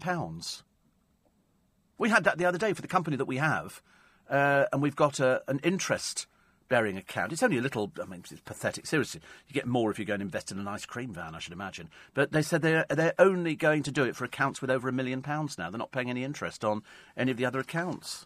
Sounded a bit odd, didn't it, really? Also, supermodel Naomi Campbell once claimed she'd rather go naked than wear fur. Since then, she's been wearing loads of clothes by dead animals. Naomi, who was branded a turncoat, said rather wearing, "I like fur, but I don't wear it a lot." I'm sorry, dear. Again, engage brain before opening silly little mouth. I'd rather go naked than wear fur. Oh, look, there's you wearing fur, dear. That'll be a dead animal. I did see somebody saying that to somebody ages ago. Martin Clunes was dropped by a car insurance company after totting up 12 points for speeding. Doesn't really help, does it? And Sharon Stone, face of one of Christian Dior's skincare lines, caused an outcry with remarks labelling an earthquake in China as karma for recent Chinese actions in Tibet. Despite her saying she was deeply sorry and offering to do relief work, the beauty company was forced to drop her from ads in China, and cinemas stopped running her films as well. You don't make a big mistake, do you? You can't afford to... If somebody's paying you money for things, you can't afford to sort of bite the hand that feeds. It doesn't really work. Do you know that there's over a third, Teeth right, Stephen, a third of over 65s have never used a computer? Not the ones who listen to this programme, I'm telling you. We've got more Silver Surfers on LBC than anything else, but a third of over 65s have never used a computer. Can you believe that? I don't believe that. I think people are far more savvy on computer. Probably doing better than I could be, actually. Maggie says, "Could you stop being less entertaining for the next hour? I'm trying to get to sleep." OK. I'll try and be dull like some other programmes, but can't do it, really. It's not my kind of thing. You're listening to a podcast from LBC. Morning, everybody. 27 minutes to 6. It's Friday. I know you're breathing a sigh of relief going, thank the Lord for Friday. Because we've had wind, rain, autumnal weather. I don't know what today's going to bring. Probably going to be more miserable. I keep finding umbrellas at home. Excuse me. And I keep thinking, right, I must take the umbrella today. And then I found a little umbrella that I had, which is, like micro umbrella, which is really good, actually. I was quite pleased about that. And then I thought, no, if we have the wind as we had yesterday, it's going to be absolutely dreadful. Absolutely dreadful. Lucy says, loving the Steve Allen show, because she's doing another show. Just up here is Lucy. She's doing it upstairs. She'll be I think with sort of JK as well, actually. On the early breakfast shift, we're number one. I tweeted the other day. So I was a bit excited by that. I have been number one for quite some time, actually. But it's only because I keep willing it to sort of drop off the edge. And in fact, all it does, it just keeps increasing. Which is very embarrassing. Seriously. I've got shelves at home groaning with awards. One. And that's just basically still being alive. I think, but then the boss phoned me the other day. I knew it was the boss because he reversed the charges, and I always sort of go hello, and he goes, "Oh, hello, Steve." Just like to, his voice has changed a little bit over the years, as you can imagine, and he was going, "Oh, it's fantastic, all these figures." And to be honest with you, we've got loads of really great. Jonathan Shallett, who, as you know, seems to have every celebrity under the sun on his books, apart from me. Not that I'm a celebrity. I'm not a celebrity. I wrote that in a book that I brought out some years ago. Still available, I believe. And it's called So You Want to Be a Celebrity. And it basically tells you how to sort of either have a relationship with somebody who's more famous than you and then sort of sell it. But anyway, he's listened to LBC for years. And so he likes me, he likes Nick Ferrari, and, of course, he knows my big boss, Ashley, very, very well indeed. So we copied him in on it. I thought I was a bit excited by that. I've never been copied in on anything for Ashley. But it was lovely. And, really nice people have been really, really nice all the time. So we're very grateful that sort of people listen. Because, as you know, at 4 o'clock in the morning, it's a difficult audience to deal with. So I thought if we just do it in our own way, which sounds as though we're just sort of being a bit moany about it, then it might work. And surprisingly, it does work. We're like a little team here. I tweeted yesterday about how, the team are always sort of there for you, sometimes. And when you don't want them to be, they're there. And, no, it's quite nice, because it has to work. It has to work. And it's not that difficult. You sit down, they give you a pile of papers, I get free coffee. Free! Don't have to pay for it. It's not... What? Free coffee? Oh, right. It's not... It's not hard for me. For other people... Yeah, it's really difficult. This is a really difficult show. We struggle some mornings, but luckily we pull it all together. And I think I have to do the script again differently for the... Sorry, so we have a script that goes into the 6 hour, which we'll... Should we re-record that this morning? Because it's the only time I get a little break. So if it sounds like I've recorded something again... We used to do that, actually. Yes, yeah, we used to do it. But I could do it in real time. So we would record something and I would give time checks. So when it played out, little trick here of the trade, because other people do it, and then it would sound like I was actually live on the programme. And because I was giving, I'd say sort of it's 24 minutes to 6. And people go, it is 24. You go, yeah, because I've recorded it in real time. And it was much easier, see? It's almost like recording a news bulletin or something like that. And people sort of going, was that a recorded news bulletin? You go, absolutely not. No, it's live. You think, who is it? Somebody said they saw somebody weeks ago. And they couldn't believe that the programme was going out. It wasn't here. And but the presenter wasn't saying anything. But yet they were speaking on the radio. So they obviously record links or something like that. I mean, some people do it. A friend of mine, Ian, was very good at doing things like that. It doesn't work for me, really. It doesn't work to me. You've got to have the immediacy of radio, and especially when you've got the newspapers, and I'm missing the Daily Star. Did you get a Daily Star this morning? Because I didn't get one. That's the second time that we've not had a Daily Star. I'm assuming it's just got stuff about Big Brother in it, and Sarah Harding's practically on the verge of a nervous breakdown, because it was heading that way yesterday in the diary room, where she sort of, every so often she sort of go, and I just want people to... I thought, oh, God, here we go. I want people to see the real me. And I thought, I don't want to see the real you. We're watching there's no point in watching people sitting around talking about their dreary existences. I'm looking for a little bit more. I'm looking for somebody to be a bit more gutsy and do it. But then, unfortunately, the only time they're actually gutsy on that programme is when they're drunk. In which they say, the other night, Paul Dannon, he's another one heading for it, isn't he? He sort of wandered in to say to all the, what's that? All the people, front page of the Star is, Donald Trump tells North Korea, sleep with one eye open. Oh, God. It's the last thing we need, isn't it? Donald Trump threatening North Korea. How far away is North Korea from us? If they can hit America, are we closer to them? I don't know. I always think it's slightly dangerous, little Kim Jong-un, little short fat man with funny haircut, so sleep with one eye open. I thought the other day Donald Trump said something else. You never know what to believe in these things, do you? Sometimes we say we like people and then we say we don't like people. Anyway, Paul Dannon, in the Celebrity Big Brother house, he says, moving away from it very quickly, goes out to the people sitting outside smoking and drinking and says, can you all come to bed because they won't turn the lights off until we're all in. It's the whole programme is designed quite clearly, to actually get somebody to have a breakdown or shout or throw something or do something terrible. You won't believe this one, says Neil.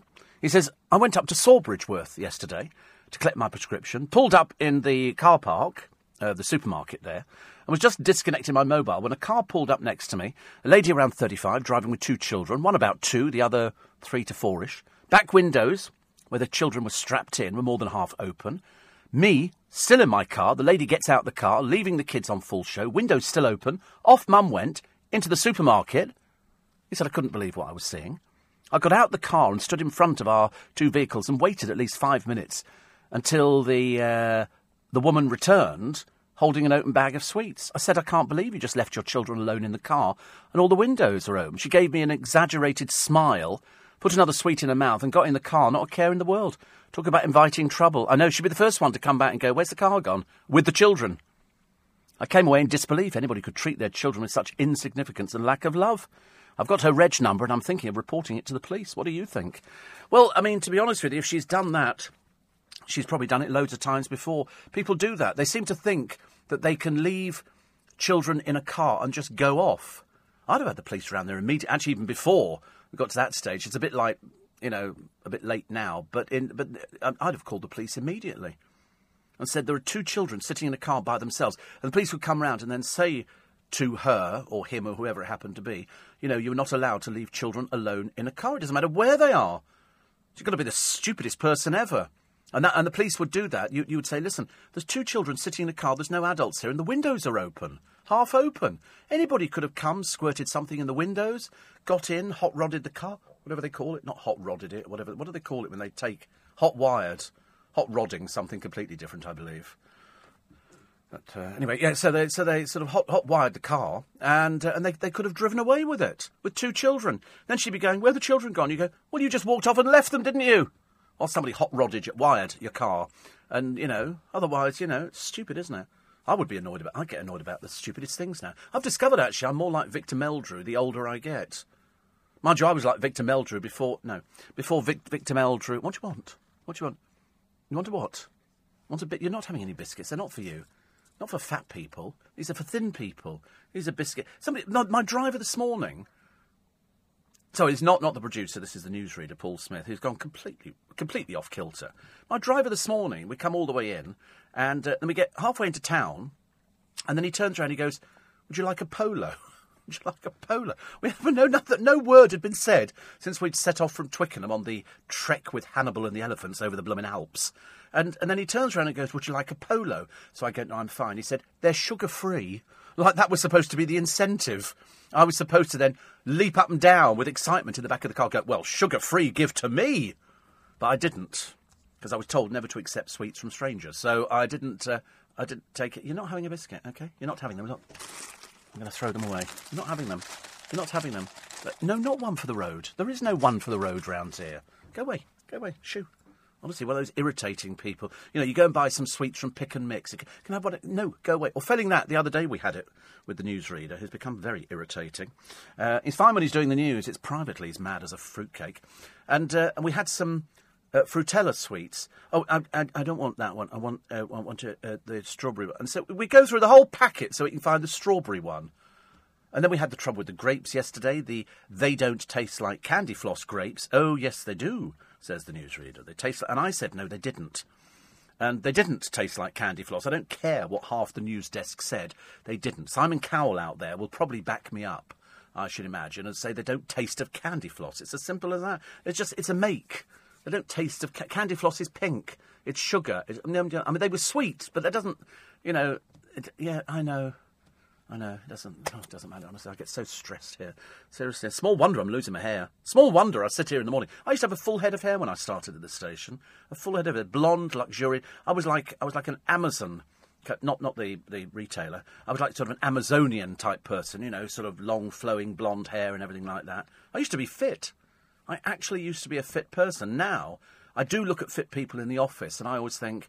Do you have to work at it, or is it just naturally some people don't put on weight and some people have naturally got a body? There was a programme on the television last night looking at a gay guy who decided that he would bear all for gay times, but he went round talking to other people who had body problems. There was one guy who was anorexic because he thought he looked big, and then there were body bits because everybody goes to gyms. You turn on Love Island now, they all look like they've walked out of the magazine Physique or something like that. Yeah, no, they haven't got your bodies. Nobody's got your body at all. Yours is like 2 bodies, isn't it? Morphed together. You and Ina Campbell. And I'm not telling you which bit is which. It's true, though, isn't it? We're all obsessed with the way that we look. So I do spend a lot of my time in this bit because everybody's so young. Seriously, you look at the people in there and you think, have you ever been fat? Have you ever been overweight? And the answer is, no, they haven't. No, they haven't. So you sort of look at them with sort of slight envy. Anyway, a lot more from Paul Smith, the newsreader, during the best of tomorrow morning from 5, I'm afraid. You cannot escape him. He'll be doing signings or something like that very, very shortly. Yes, we should do our own show. I think not. I think we'll keep it as the Steve Allen Show, which dominates the early morning breakfast audience. Have a nice day. You're listening to a podcast from LBC.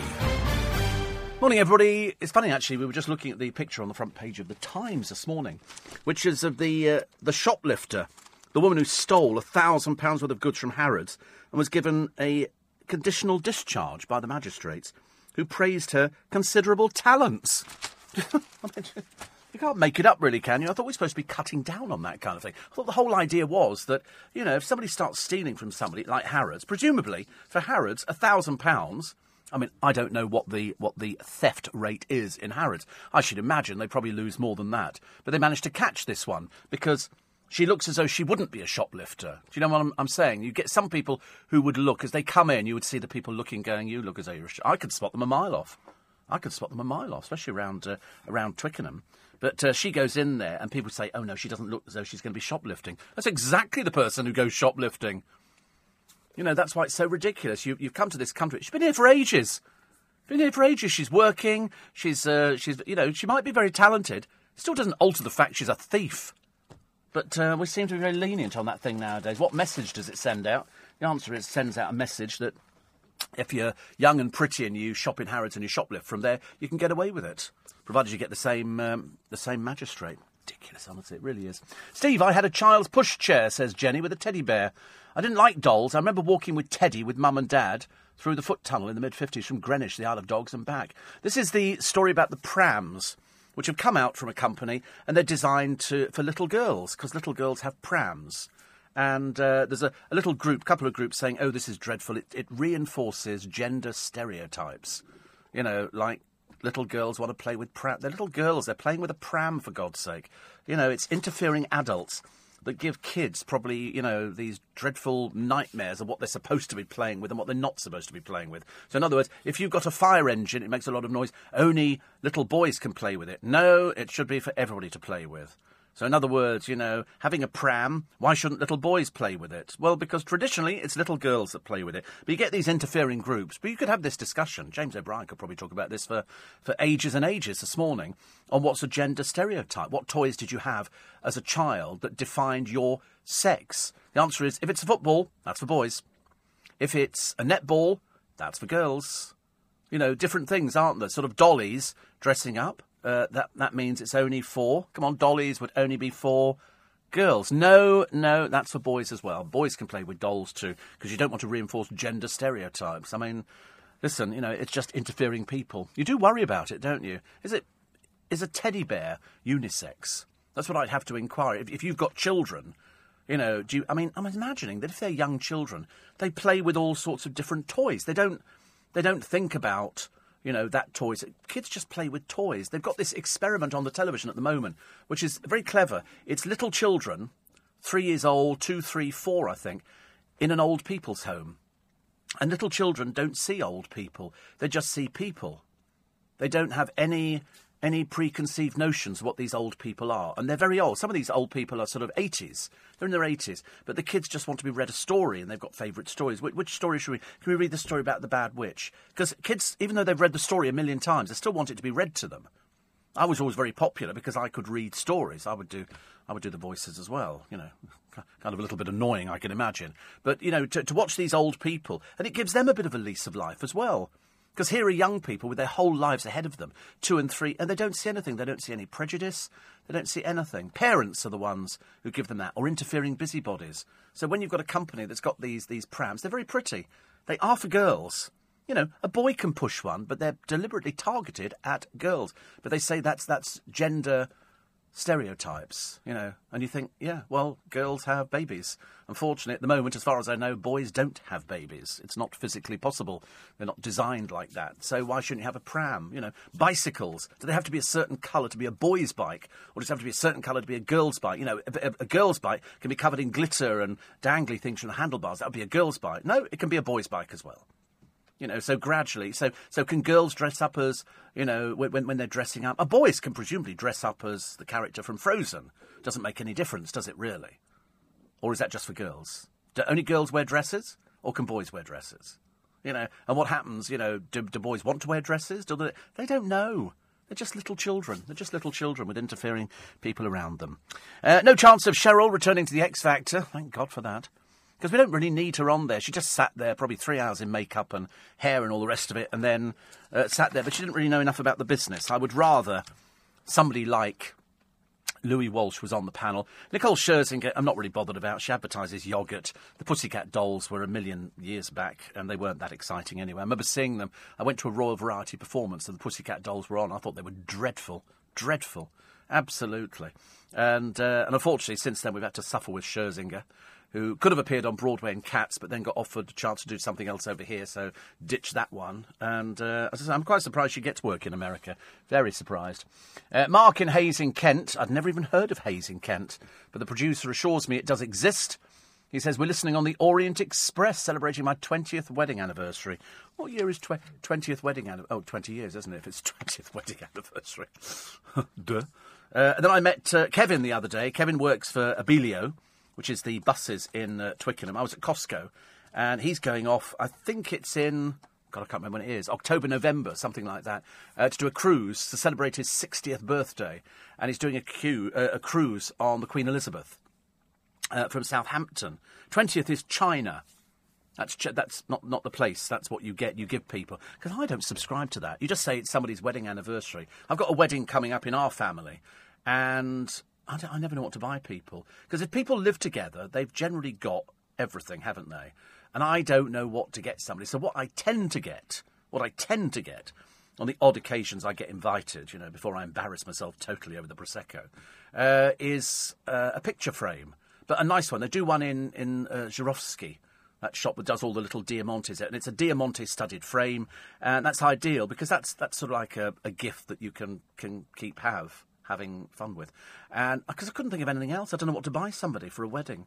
Different if it's sort of the old-fashioned weddings where people go, well, we haven't lived together. Nowadays, people are shacked up. They've been shacked up for ages. And then, it's like saying, Prince Harry gets married. Well, do you not think he's got everything? Do you think he's ever been out and bought a cooker or an oven or a kettle? Of course he hasn't. Hasn't done anything like that. That's what they have staff for. And so when you buy people something nowadays, they've already got it. People send out wedding lists. It generally involves, can we have money? People want money, don't they? So, I don't know. I'm always sort of interested as to what you buy somebody who's got probably everything. And so it comes down to this blooming picture frame. That's about as good as I get, I'm afraid. I'm deeply unimaginative. Steve, I've often wondered whether anybody texts you during the Saturday morning best-of show. Occasionally, apparently, I'm told. Occasionally. But I don't think people realise it's the best of Steve Allen. They haven't, because they hear you chatting away, and they haven't quite worked out that it's the best of Steve Allen, which means that it's what I call Memorex. And even though it does sound different from normal programme, I don't know what's on this week's. But lots of Paul Smith and bits of Big Brother, and cycling as well, because that's tomorrow morning between 5 and 6, and then between 6 and 7 it's In Conversation. Rachel Riley, who's had a few little problems with rude words on Countdown. And she does the 8 out of 10 Cats Does Countdown thing with Jimmy Carr, who we love. And the other guest is Dominic Cooper. You'll know Dominic from tons of things. The History Boys, Mamma Mia, and he's got a show he's back in, which is on Netflix. So we'll tell you about that a little bit later on as well. And Steve, loving the show. Congrats to you and the team for getting the recognition you all deserve. It's run through the whole station. It's just, you can't wipe the smile off people's faces in this building. It's very good. Thought you handled your hot wire, hot rod Freudian slip with elegance. You know what they say about Freudian slips? Yes, I do, actually. I do, all the time. Oh, dear. And the other one, tanker driver Phil says, I've just been diagnosed as type 2 diabetes. What, at this time in the morning? Well, it's a bit early, isn't it, really? I don't know, doctors were open at this time. And I'm told with diet and exercise, I should be able to control it and even reverse it. But thank you to you and your openness, I've not freaked out. You see, I don't. I've heard people say, do anything not to become diabetic. And you have to learn to live with it. You just learn to live it. I learned to live with it and control it. I just, that's the way it is. I'm not going to get upset over it because I managed to make it this far in life. If I can make it this far, I think I can probably go a little bit further on. Hope so, anyway. Because it doesn't appear to be stopping me doing anything at the moment. Now we've sorted out the heart, which was a problem. I think it's all good. But Phil says, I've cut out alcohol. Well, that's very good. Except for some wine at the weekends, and I'm trying to learn about carbs. But as for drinks, it's the soft drinks. Yes. Terrified of affecting my licence. Well, you could be on a restricted.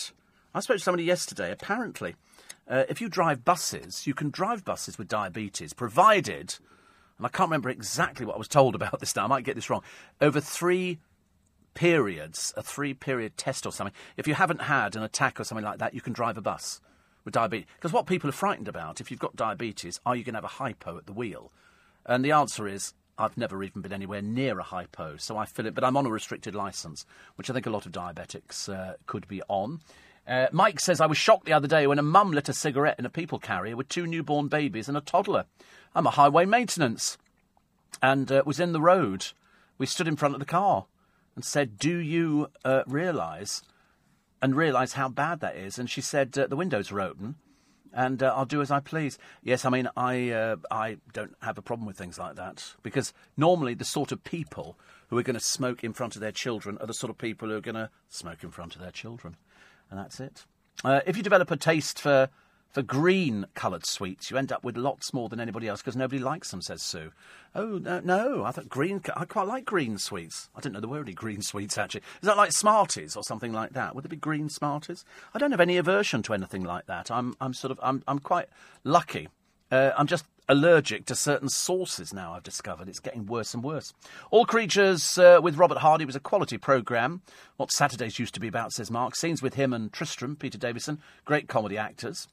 And Grace says, I met a lady, 92, in Scotland last year. She's got an iPad, but I will try and buy some of those candy floss grapes this morning. Well, Paul Smith is totally convinced they taste of candy floss. I thought they just tasted like a sweet grape. Apparently, people who smoke with kids in cars should be fined. That's according to the law in England and Wales, but I don't think anybody's ever been fined. The police can't be bothered. They really can't be bothered. All that paperwork... Good Lord, I'm not surprised they don't bother with it. News at 6 coming up. It's Friday. It's the 4th of August. It's Steve Allen's early breakfast as we head into the weekend. The boffin who's got this microchip implanted into his hand so he can open the car and he can open the house as well. Get to the airport 3 hours early. There's going to be a hold-up. Cheap sugar, health alert, fake wine. Be very careful if you're offered cheap wine. The chances are, if anybody ever offers you cheap wine, take it from me, it's fake. I know you think it probably isn't, but I promise you it would be. They're also trying to find who's got the lotto tickets worth 51 million quid. They bought it a week ago. Nobody's come forward. It's not me. Is it you? You have to let them know as quickly as possible. And the EastEnders star facing jail after admitting child sex offences. You're listening to a podcast from LBC. Got to be here somewhere, hasn't it? Sorry, hang on. What have I done with it? So I'm just looking for that £51 million lottery ticket. It's got to be mine, hasn't it? I mean, I haven't bought one, but it doesn't matter, because I got an email the other day from somebody in Nigeria saying that they wanted to use my bank account to filter $36 million through it, and then I could have 10%. So I've emailed them all the details of my bank, the sort code and the number and everything else, and they just tell me when the money's in the account. So I'm very excited by that, very excited. And sad about the what? Yes, the Nigerian prince who died. It was in a car accident. Because the odd thing was, I thought he died last year, but apparently he's only just died this year. And then I checked back a year ago, and he's died 5 times. So he's obviously filtered a load of old money out there, and luckily wants to use me, which is great. Also, there's loads more Russian girls want to meet me. I've got no idea Russian girls will be remotely in, unless they want to take me sort of shoplifting in Harrods or something like that. But I think that's a bit unlikely. Which is very. This woman on Sky at the moment, I don't know who she's got the most peculiar makeup on, hasn't she? Obviously somebody needs to tell her how to do. Is she from the Australian Bureau? They're obviously different Australian makeup people. I love watching everybody's makeup on all the television programmes, especially Steve Dixon. So the trendy toy pram firm under fire for encouraging young girls to play like mum. It's gender defining. I mean, really, let's get over ourselves, please. The volunteers stepping in because the bin men in Brum, that's Birmingham, have been on strike, and so Birmingham has turned into a bit of a slum. Brum is a slum. And so the volunteers are stepping in to do the job of the bin men, which is quite... I remember when I'm old enough to remember when we had a bin men strike in London years ago, and the whole of Leicester Square was piled high, about 20 feet high, with rubbish. It was absolutely atrocious. It really is. A hardcore of drink drivers are pensioners, believe it or not. See, I thought that would have been young people. Perhaps young people are too worried. Be very careful, incidentally. I've seen a few people being named and shamed on YouTube. They've been caught out by bicycles who have the bike cams. Everybody's got bike cams everywhere at the moment. Also, the benefit cheats, 2 in the paper today. We can normally find one most days of the week, but today it's one who could hardly walk, who ran in a marathon, and then the other one who climbed Kilimanjaro, was pocketing disability. And they all say the same thing, well, good days and bad days. Also, the brand ambassadors who go a little bit rogue, including Helen Mirren. Louise Redknapp goes out and then sort of staggers back in, well, the worse for wear. Obviously enjoying the publicity, but to be honest with you, we're getting a bit bored with it now, thank you very much indeed. No chance of Cheryl returning to the X Factor, even though they've admitted that they pay the girls on the panel. Simon Cowell said get paid more than Louis Walsh. I shouldn't think he's bothered by that. This all started what seems like ages and ages ago now, with sort of people saying that this is what people earned at the BBC, this is what some people do earn, and to be honest with you, I don't think it matters in the slightest. Otherwise, you might as well just print everybody's salaries. But because jobs are never advertised... When was the last time you saw a job advertised on the BBC? Blue Peter presenter wanted. People will write in, but they don't need to advertise. They have their own magazine called Ariel. Why? I've got no idea. I suppose because it's Ariel's, I don't know. But anyway, and they'll have jobs advertised in there, and various people put in for them. But it's a little bit of a closed shop. It's a bit like wanting to be a tube driver, I suppose. You don't see those jobs advertised. I've never seen a tube driver's job advertised. You have to work for TfL already before they even consider you. Well, that can't be right, can it? I'm surprised that one's not been challenged in the court. I'd vote for you as Prime Minister if you ever ran for it, says Charlie. I feel you'd make some great changes to this country. Oh, dear, I'm afraid I'd be hang 'em and flog 'em. I wouldn't want the job. I wouldn't want the job because I'm told it's great to have brilliant ideas, but unfortunately getting them put through is very difficult. I wouldn't want to be Mayor of London. I really wouldn't be remotely interested. And Prime Minister, not really. You get as many people hating you as if you weren't Prime Minister. You know, everybody gets... but, I mean, I would love if you could actually do things. If you could actually do something, you know, without having to faff around. I mean, it's like the courts at the moment, depending on where you are in the country, determines on how lenient some courts are. Like, you know, the woman who was thieving from Harrods £1,000 worth of gear. Not like just somebody who's been in and picked up a sweet and put it in their pocket. Edgware Road, Woolworths in there, constantly being targeted by people who thought that the pick and mix was like, you know, a free sweetie service. They just go in there, pick them up and walk round eating. But, you know, not those people, I'm afraid, we would be putting them in prison. Anybody who thieved from any shop, I couldn't care less where they come from, who they are. I don't care what they look like. You know, that's why the woman who thieved from Marks and Spencer's got away with it for so... They know who she is. They can't catch her. And she's been thieving from there for years. They put her on television programmes. People clapped and cheered because they thought she was doing what they wanted to do. They go, oh, it's a big shop. They can afford to take the hit. You know, you do see it. It's on a daily basis now. People who go out and thieve and they just take something. They'd be the first ones to be on the phone to the police if their house got broken into, wouldn't they, really? Also, a call for tougher sentences for acid attackers. What do you mean calls for tougher sentences? Somebody, you know, you're driving through town, humming away to the radio, and or arguing with it, depending on which station you're listening to, and some little so-and-so on a little moped squirts acid in your face or some sort of bleach. And there are calls for tougher sentences. There should be no calls at all. They should absolutely make tougher sentences. You get caught, 10 years in prison. You can rot in there as far as I'm concerned. I couldn't care less. Who are these people? Let's find them. Let's get them. Let's get the police to hem them in and then watch them squeal like stuck pigs, I should imagine. Dreadful. When you have rows with your other half, what's it mainly over? How long the other half takes to get ready. Men can seemingly get, well, most men, but don't want to do gender stereotypical kind of situations, but most men get ready a bit quicker. Throw the clothes aren't ready. The wife's going, I don't know, does this go with, would you wear, oh, just put the clothes on, for God's sake. Shall I, I don't know. Are we going to be doing a lot of walking? What sort of shoes should I wear? Just put the blooming shoes on, we're going to be late. No, it'll be fine. Wait a minute. Have you left anything for the babysitter? Get in the car.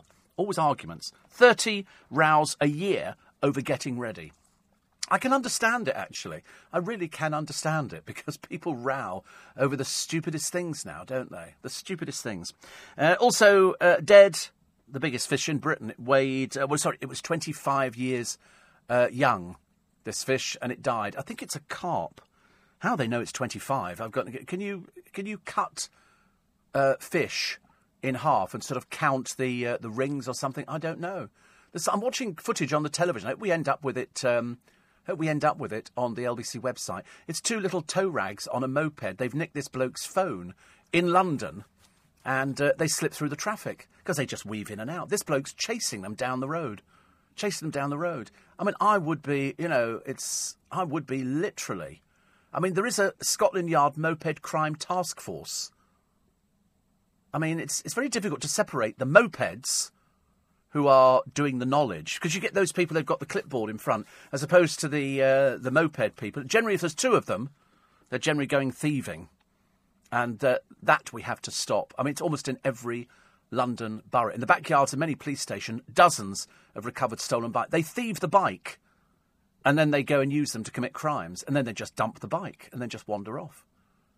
No description of the motorcycle. They just say it's two males on the back of a bike.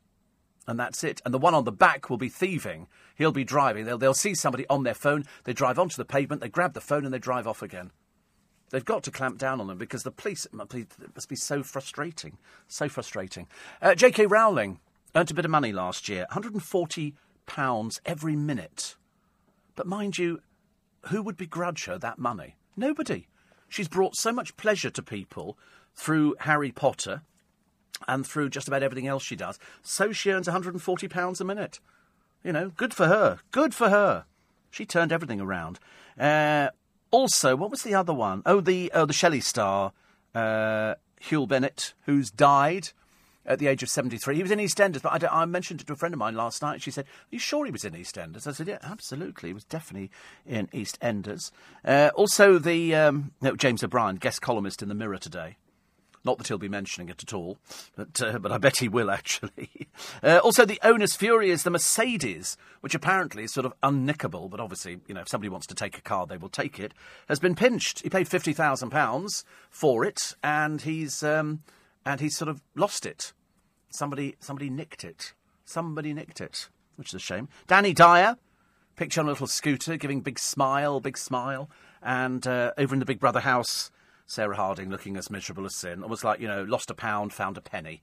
Not so good, I'm afraid. But she's in there for therapy, I think. I think she's in for therapy.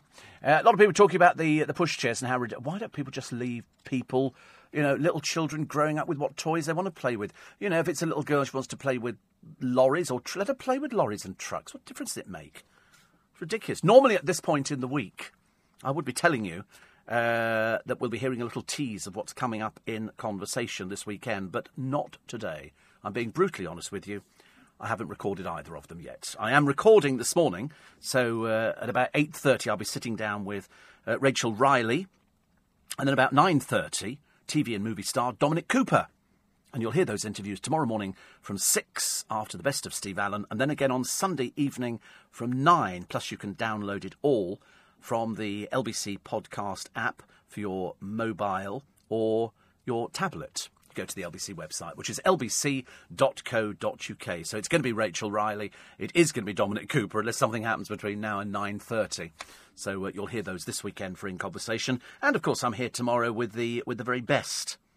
With the very best of Steve Allen between 5 and 6. What was this? What's wrong with Bromley Mush? Just because you moved to Twickers. Oh, good God, heavens above. I was born in Bromley. We did loads of places after Bromley. We did Egypt, Germany, Hong Kong, Yorkshire, Brentwood. We did just about everywhere. Loads of places. He says, I'm sending my grandkid Maffy around to kick you in the ankle. My 6-year-old's got a bit of a kick, says John the cabbie from South London. I know. I've never been back to Bromley since, actually. Must be a reason for that, mustn't there? I was very little at the time, you know.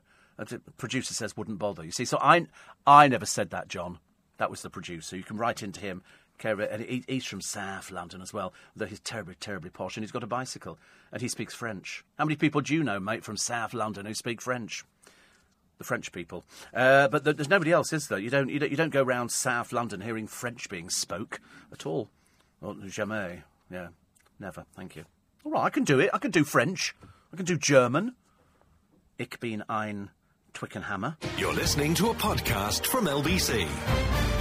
Morning, everybody. Nice to be company. Somebody's written in saying, having worked with Eamon Holmes, I can honestly say he's far from vile. This is after the comment that he made, which on Twitter they've sort of called him vile and this. And I think it was just an opinion. It's because he's got a little boy in the studio and he's got cancer and he's lost his hair, presumably through chemo or something like that, or the medication. And he said, well, we look forward to seeing you back when you've grown your hair back again. And people thought that was absolutely awful thing to say. I didn't quite see it like that. I just thought he doesn't do that that's not his sort of thing. He's certainly out of anybody, children with cancer, anybody with cancer. You wouldn't do that at all. Really, he wouldn't do it. He really wouldn't do it, I promise you. Does diabetes affect the heart, says Tina? I don't know. I had a heart problem anyway, so I don't know whether it does, actually. Actually, probably in a roundabout way, because the food you're eating clogs up your arteries, and if you get blocked arteries, you get angina. If you get angina, you get heart problems. So technically speaking, I suppose it's all sort of interlinked. And Dave says, are the senses, smell and taste, affected by diabetes? I've not noticed. Do you know the Queen, actually changing the subject quickly and throwing something in which is totally used. You know the Queen has banned garlic from anywhere. They will not have garlic anywhere, in any meals, in the palace, in any of the houses, nothing. She will not have garlic. Not funny. Obviously slightly distinct. You can imagine you go there, you go, oh, she's been eating garlic. Malcolm says, you better say that thing you mentioned about giving your bank details to accept millions was a joke. No, I'm absolutely, seriously, listen, if they're that stupid, they deserve to be conned. Seriously, I mean, it's been running for so many years now, heavens above. Who hasn't been hearing from people who want to sort of help you and put money into your account, which is lovely. As I say, but the Russian girls I find even more disturbing. Why don't the Russian girls where do they get my address from? Why would they be writing to me? I don't want to meet any Russian girls. Bad enough meeting everybody else. All the Chelsea pensioners use computers, says Mick. They're encouraged to use them in the Royal Hospital by the staff. It wouldn't surprise me in the slightest. Everybody's using them. Tricia says the best wedding gift for couples living together is a gift voucher. Oh, I can't give a gift voucher. No. Absolutely not. That would not be in the Steve Allen remit. A gift voucher, I think not. No, that just shows total lack of imagination. You have to have some sort of idea of what you want to buy somebody for a wedding gift. A gift voucher just is ridiculous. I couldn't give another picture come through. This is, yes, it's James O'Brien is doing the guest column today. And he's talking about all sorts of... I'm not going to read it out. He'll read it out on his own programme. I'm not here to publicise James O'Brien. He's doing quite well without my help, thank you very much indeed. As is everybody. It's nice. Matt Fry's being Nick Ferrari next week. Just like to tell you that now, just in case. And somebody says, I've just taken a photo of part of your name on the poster at Waterloo. The camera's not very good. Well, you must buy a decent one. Must buy a decent phone with a proper camera in it. Technology is beyond me. I have seen it, actually. I know where it is. In fact, I know where they all are now. I've practically been round and marked them. I was going to stand next to each one and get my photo. And I thought, no, that just seems stupid. Perhaps I should sign them. Just write over it, Steve Allen. Number one in his time slot, but I thought, no, that really is a bit naff, actually. Nicky's at Enfield having a birthday. Oh, dear, nothing worse, is there? Nothing worse, birthdays. Oh, you don't know what to do. Because if you actually go out for the day and you come back and there aren't any birthday cards, how fed up do you feel? You go, it's like Valentine's cards. I always get loads. And there's always the girl, I've said before, sitting on the train, going home at the end of Valentine's Day, and she's clutching armfuls of flowers. And every other woman is sitting on the train thinking, you bitch, we hate you. So I quite like that. Apparently, William says you can tell the age of a fish by looking at its equivalent to an ear bone. Oh, right. The bone lays down in a ring for each year of its life. Oh, it's far too complicated. Can't you just turn them upside down? Can't you have a look or something like that? When I was young, says Maureen, I had a wigwam. It was bright orange and I loved it. All the kids from our street used to come and play in it. Do you remember the smell of wigwams? There was a smell about cheap tents. You put them in there and, I remember things like that. And then the sun had come through. God, we didn't think we were sort of Red Indians or anything like that. We just thought we got a wigwam. And then you cram loads of people into it. We didn't do anything. We just sort of sat in the wigwam. Oh, it's great fun, great fun. You're very lucky, Steve. Rachel Riley. Yes, I hear that from quite a number of people. In fact, I've heard that from quite a number of people, actually. Niall's got a brilliant idea for people who throw acid in people's faces. Yes, I mean, my idea of sort of just incarcerating them for ages, I think, is probably... I mean, it's not going to work, is it? Because the people who would do that to somebody, who would squirt acid in somebody's face, are the people who have no quality of life themselves. They are life's losers. And the loser part is going to come in very quickly when the police start ramming these bikes. You know, and we get these people, we get them into court, and we throw them in prison, and we throw away the key. That's the only deterrent. And we get them, and we've got to be really big about it. You know, none of this mamby-pamby, we're worried they might fall off the bike. I couldn't care less. I'm sorry. Mike says, I tell my wife that we need to be somewhere half an hour before we actually need to be there. So dinner tonight is booked for 7, but I'm going to tell her 6:30. Oh, to God, she's not listening. That you always do that, can't you? Or you go around the house adjusting all the clocks. Go, look, we're going to be late. It's not easy, is it? It's not easy. The other thing is, at Lidl in Wallington, I regularly see picking up pasties and fruit and walking around eating them.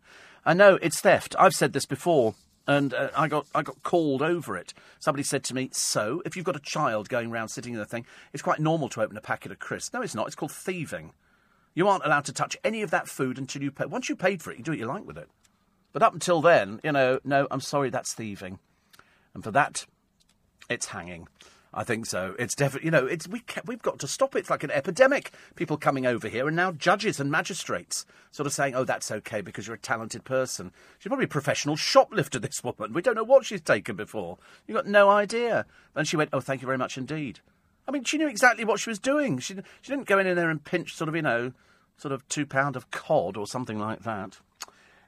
Stephen in Montpellier says, I bet your dad was based at Biggin Hill. No, we were never posted to Biggin Hill. No. We were at Patrington. We did one outside. Oh, I can't remember which one it is, but it's now an air base for something else. I can't remember which one it is. We used to go near... Oh, God, it'll come to me later. You know what it's like when you try and all of a sudden somebody throws you a curved ball, and in my case it goes right round my head and disappears out the blooming window. We were near Huntingdon, so near Cambridgeshire. So that's where we were. We were on an RAF base. No, Northfield, no. We didn't do Northfield. But we did this place. We only did the one place where we lived on base. All the rest of the time we were sort of off base. I quite liked it, though. But all the houses looked the same on base. It was very odd, actually. And all I can remember is one of the houses on this place we were at, and I think it's now where some famous plane takes off from this place in Cambridgeshire. And I just remember the gardens. We never bothered with our garden. It just had... Nobody bothered with their garden at all. It's probably all different now, I should imagine. But, Stephen, no.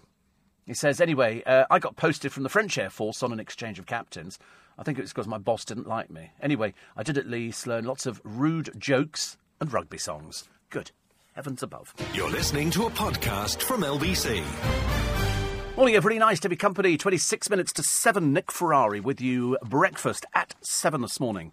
The Bank of England Governor Mark Carney has claimed that Brexit uncertainty is dragging down the UK economy, taking all of our wages with it. Nick wants to know if you think he's right, or if it's the constant bashing of Brexit that's having the greater impact on confidence in our economy. Also on the show, as London's Waterloo station sees the most complex and damaging impact on its rail lines over the next 4 weeks, Nick will be speaking to the managing director of Network Rail to find out if it's really worth all the chaos for commuters. And possibly me, but I'm hoping not to. I think they're closing platforms 1 to 10, which means they'll have less platforms for the trains to come in on. You need to check at, if you haven't read one of these booklets, they've been at every station, handing out booklets which list, your trains, where they're coming in from, what the impact will be. And the impact will be coming in the morning to Waterloo Station. There will be less trains coming in because they've got less platforms to use. OK, so just be mindful of that. And then going home in the evening, because there will be less platforms to use, there will be less trains coming out. So it's at peak times. If you don't use peak times coming in for that early morning commute or going home, the 5, 6 o'clock, places like that, times like that, then, you're not going to be affected too much. It will affect you because there won't be as many trains. And we are well served out at... I can only talk about Twickenham, but you need one of these books which are everywhere. So if you've walked past somebody and they've been offering you a book, that's your guide to how you can sort of avoid it, or possibly you can get by using the tube if you can use the tube. But there will be disruption. It is going to be quite something at Waterloo Station. Nick will talk about that this morning. He's with you from 7 here on LBC. Chris says, I'm sure that Eamon Holmes was saying, see you when your hair is back. As the boy, it means he's then better and has been cured. Yes, I mean, that's what he was saying, because, kids worry about, I've lost my hair, and he's saying, we'll look forward to seeing you when your hair comes back.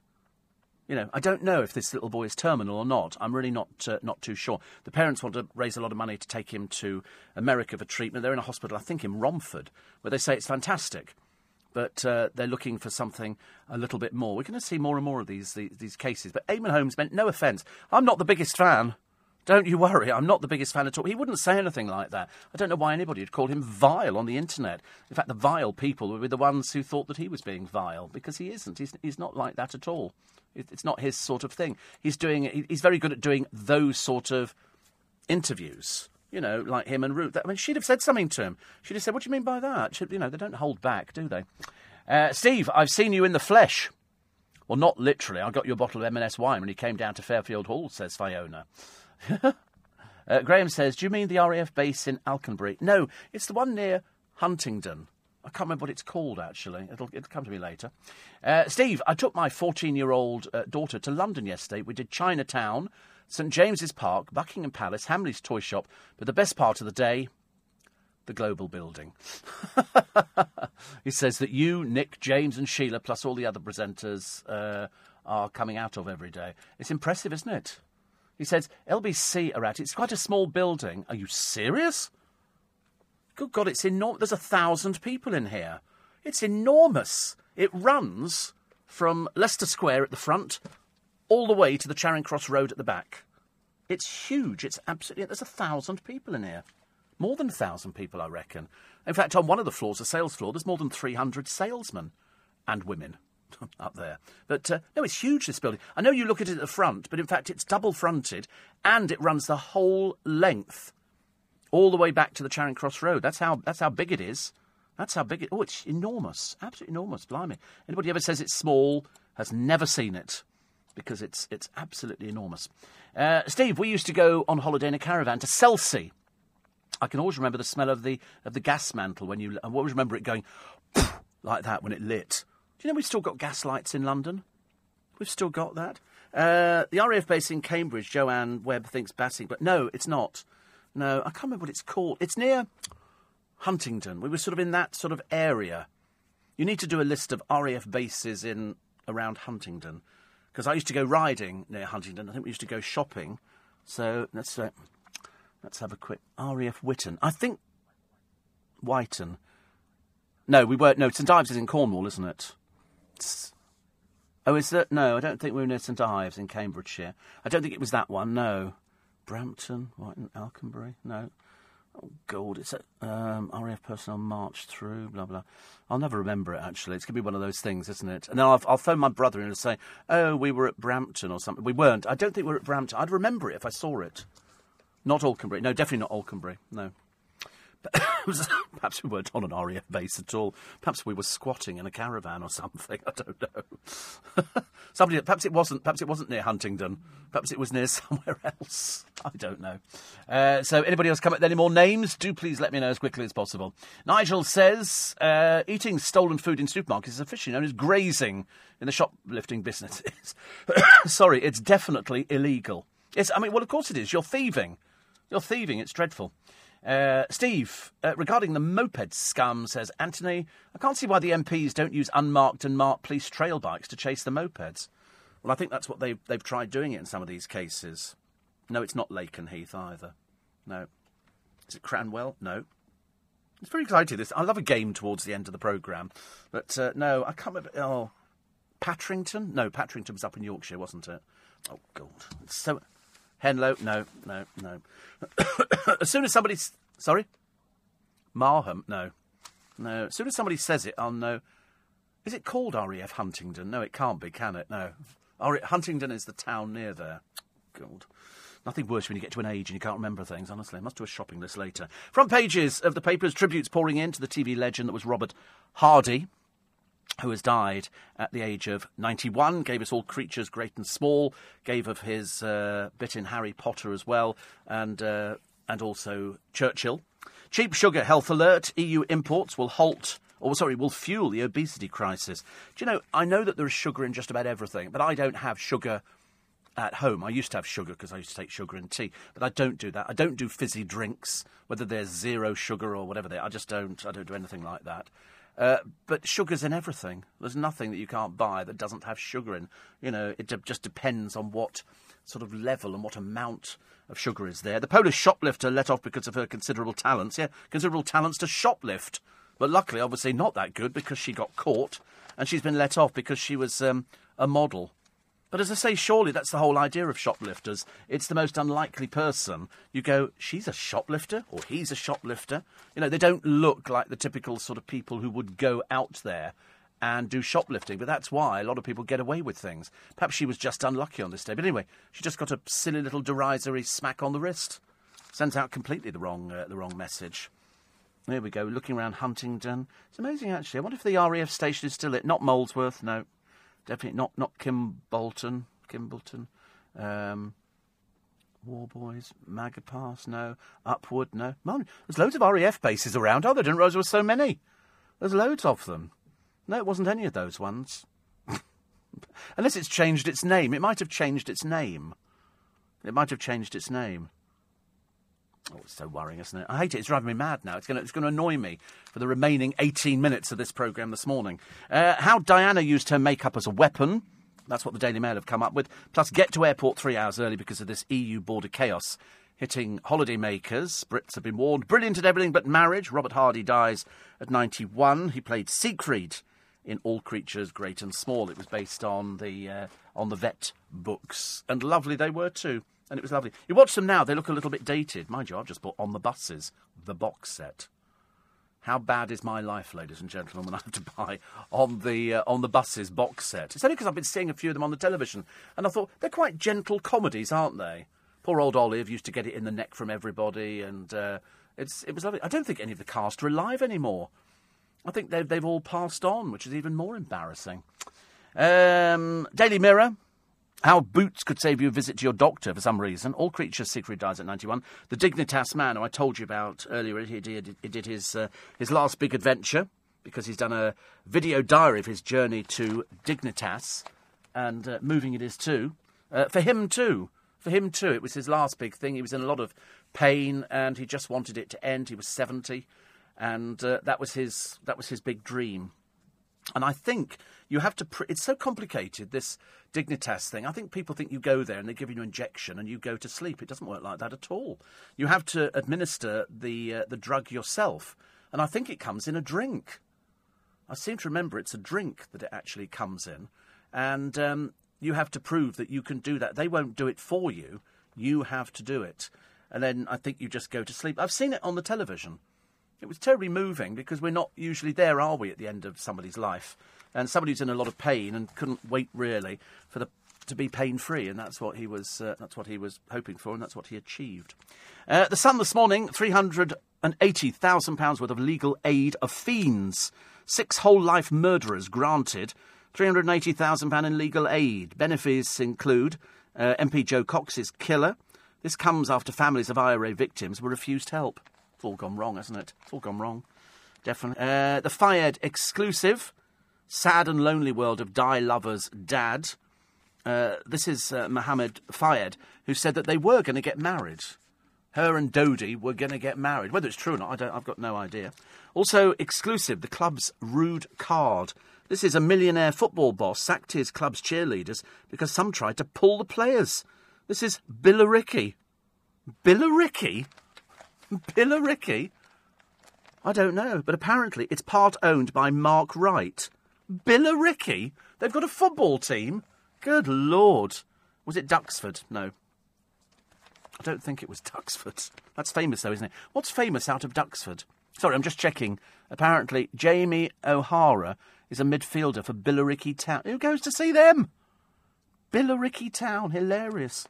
But apparently, Apparently, the girls known as the Rickays were signed up last month. Last night, the leader of the Sexy Dancers, Becca Batchelor, said of their red card, "It's just a shame." But the owner, Glenn Tamplin, said the lads were becoming unfocused. Oh dear, honestly, all that kind of stuff on the football field, ladies and gentlemen, it's so unnecessary. So unnecessary. You're listening to a podcast from LBC. Morning, everybody. It's Friday. We get very excited about Friday. We get very excited about any day of the week. We're here Monday through Friday and Saturday. And Sunday as well. I've just remembered we're here 7 days a week, so you can't get away from us, which is quite nice. If you were at a loose end and you're not doing anything tomorrow, feel like popping in, I'll be here from 5 till 6 with the best of Steve Allen. And then after that, in conversation, Rachel Riley. A lot of excitement round here. The producer, very excited by this. Obviously, a little bit of a favourite. And Dominic Cooper, Aussie producer, very excited by this. In fact, a couple of other people going, Rachel Riley, a little bit jealous on that one. Yeah, oh well, hold back. And Dominic Cooper as well. So we'll be talking to them. That'll go out tomorrow morning and then repeated on Sunday evening at 9 o'clock. Farah's farewell, Mo Farah. I'd forgotten he's a Sir now. Sir Mo Farah. No, not RAF Waterbeach. We can't find it. I've had to text my brother saying, where did we live? It's not helping, is it? Because I don't think he's up at the moment. He might be, even he probably won't remember, but never mind. Apparently, so Mo Farah taking a picture of himself in the London Stadium. He's going to run his penultimate track race tonight in the 10,000 metres. Also, Minister calls for UK-only passport lanes to retaliate for Brexit queues. I thought we had that, didn't we? Passport lanes, just for us. I thought so. Bank signals rates rise within a year. Desk fans can help deal with the menopause. I used to have a menopause. I used to have a desk fan. I quite liked it. I'm not very good with that sort of... air conditioning's great. Don't get me wrong. I love air conditioning. But a desk fan is great. National Trust volunteers told they must wear a gay pride badge. Lord above. The National Trust is becoming embroiled in a new row about political correctness after it demanded volunteers at a Norfolk mansion wear the gay pride rainbow symbol. More than 300 volunteers at Felbrick Hall were told if they didn't wear badges and lanyards emblazoned with the flag, moat, women would be barred. They'd be barred from meeting visitors and forced to do backroom chores. The move is part of the Trust's Prejudice and Pride campaign that celebrates 50 years since the decriminalisation of homosexuality. Last month, you remember, the Trust faced a backlash when it outed Robert Wyndham Ketton-Kremer, the country's squire who gave them the hall after his death. The Trust produced a short film narrated by Stephen Fry that claimed the historian and poet was widely known to have been homosexual, both locally and during his time at Oxford University. What's that got to do with anybody? And so if you work for the Trust on this particular property, they're expecting you to wear... a gay pride badge. I can see that going down like a lead balloon in certain departments, can you?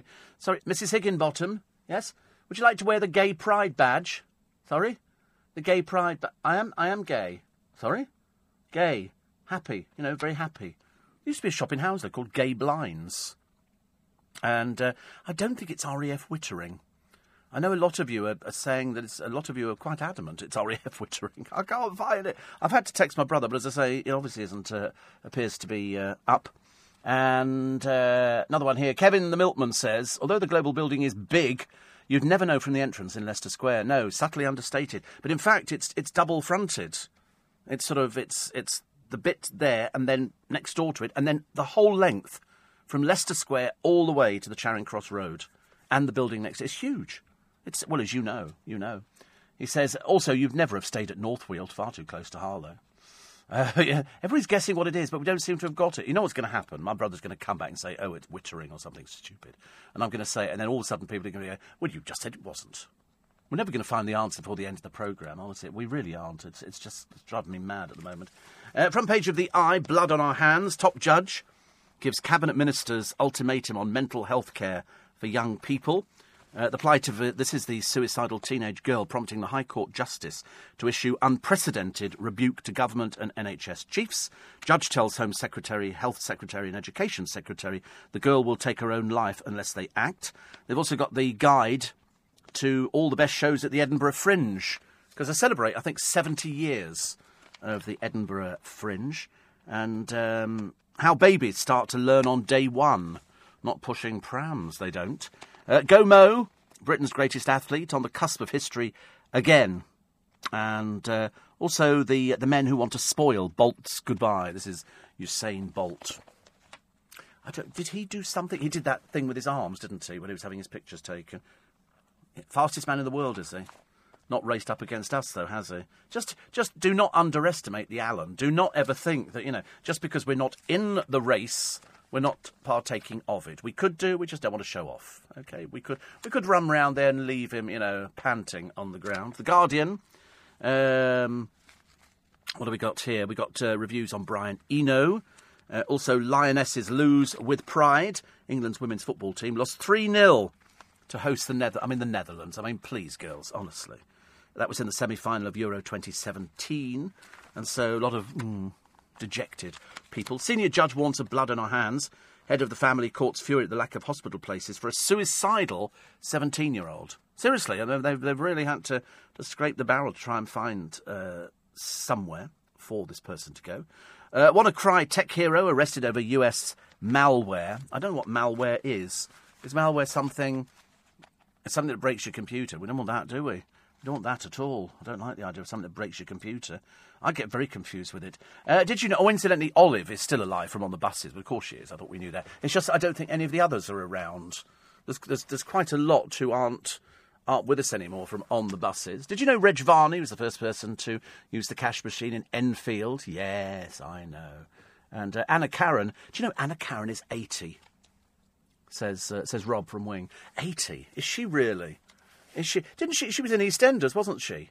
Yes, I'm sure that Anna Karen went in. Because the trouble is, I haven't seen EastEnders for ages, and I don't know, but I'm pretty certain, 99.9% certain, that she went into EastEnders. I was right.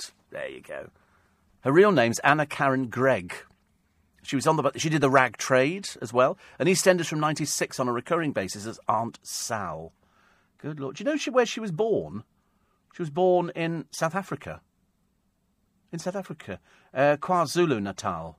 Good Lord. Durban. Started working in 1959. She did on the buses. She did that for quite a while, actually. Did that 4 years. It's not bad. The rag trade did for a year. And EastEnders. Oh, she's still there in EastEnders. She sort of pops up as a recurring character. Good for her. I like to see actors and actresses who are still working into their 70s and 80s because it gives them something to do. And I think it's very therapeutic. So congratulations to her. But one like Honington. I think it's Honington. I'm pretty certain. It's near Ixworth in Suffolk, south of... Oh, God. I know that they use it for something else. It's now the RAF Regiment Depot. And was it Honington? Oh, God. It might have been. I can't remember. It's not helping, is it? It's not helping. I might have to tell you come Sunday morning. It's a cheap trick to get you listening Sunday morning to the programme. Because, well, it's not a cheap trick. I mean, you'd be listening anyway. I know that. But was that Jim, if that's the right one? Is it Honington? I don't know. One of them was called Patrington. Where is RAF Patrington? Can you find that one for me? RAF Patrington. Is that the one in Yorkshire? Was that the... Oh, dear, as I say... the Mind Play... Patrington's Yorkshire, is it? Yeah, we were up there, but we weren't on a base there in Patrington. We were off base. Was it Honington? God, they all sound the same. I didn't realise there were so many RAF bases. Absolutely unbelievable. It's in Suffolk, so it's right sort of area, isn't it? I'm not saying we were next door to Huntingdon, but it was within sort of striking distance. But they used it for something... Oh, God, I wonder if it was there. You see, I'm looking at the badge, and I'm trying to work out if that's the badge, because we had my dad's badges and everything else, and I don't know if that's it. But they used it. There was something that happened there, and I can't remember what it was. Dear, honestly. You'll have to listen. I'm here Sunday morning. Did I mention that? Between 5 and 7. Look at the Sunday papers, or failing that, guessing RAF bases. That'll be the problem that we have, isn't it? Guessing RAF bases. So anyway, I think we put the world to rights this morning, as indeed we do every morning. We're open Monday through Friday between 4 and 7. You don't need a ticket or anything else like that. You just need to go click, turn on the radio, and join in. Doesn't matter whether you're an insomniac or you're working or you're just fed up with everything and you think, I just need a little bit of light relief. We're here, and we look forward to your company every day. And thank you for that. Thank you for the figures. What did we not do today? I don't think we didn't do it. I think we did everything actually. We did the volunteers. Also, we did Louise Redknapp. Oh, stop going out to things. If you don't want to go out and look miserable, please don't go out. Stay at home. take up knitting or something. We've done the benefit cheats. We've done Grant Bovey fibbing on a dating site, but then everybody fibs on a dating site, don't they? I've never been on one, but I'm assuming everybody does. Danny Dyer. I wonder what's going to happen. Are they going to kick somebody off Big Brother over the weekend? Because they're anything but less than interesting, these people. I mean, it really is. It's seriously, you'd be better off painting a little line and watching and wait till it dries. It's more exciting that way. Have a great weekend. Back with me tomorrow morning, I hope, because the best of Steve Allen, Rachel Riley and Dominic Cooper in for In Conversation. You can listen to LBC whenever you want, wherever you are. And you can download the free LBC app for your mobile or tablet and never miss a moment. Leading Britain's Conversation at 10, it's James O'Brien. But coming up next with breakfast, it's Nick Ferrari. If you enjoyed this podcast, listen to Steve Allen live from 4 a.m. Monday to Friday and Saturday and Sunday from 5 a.m.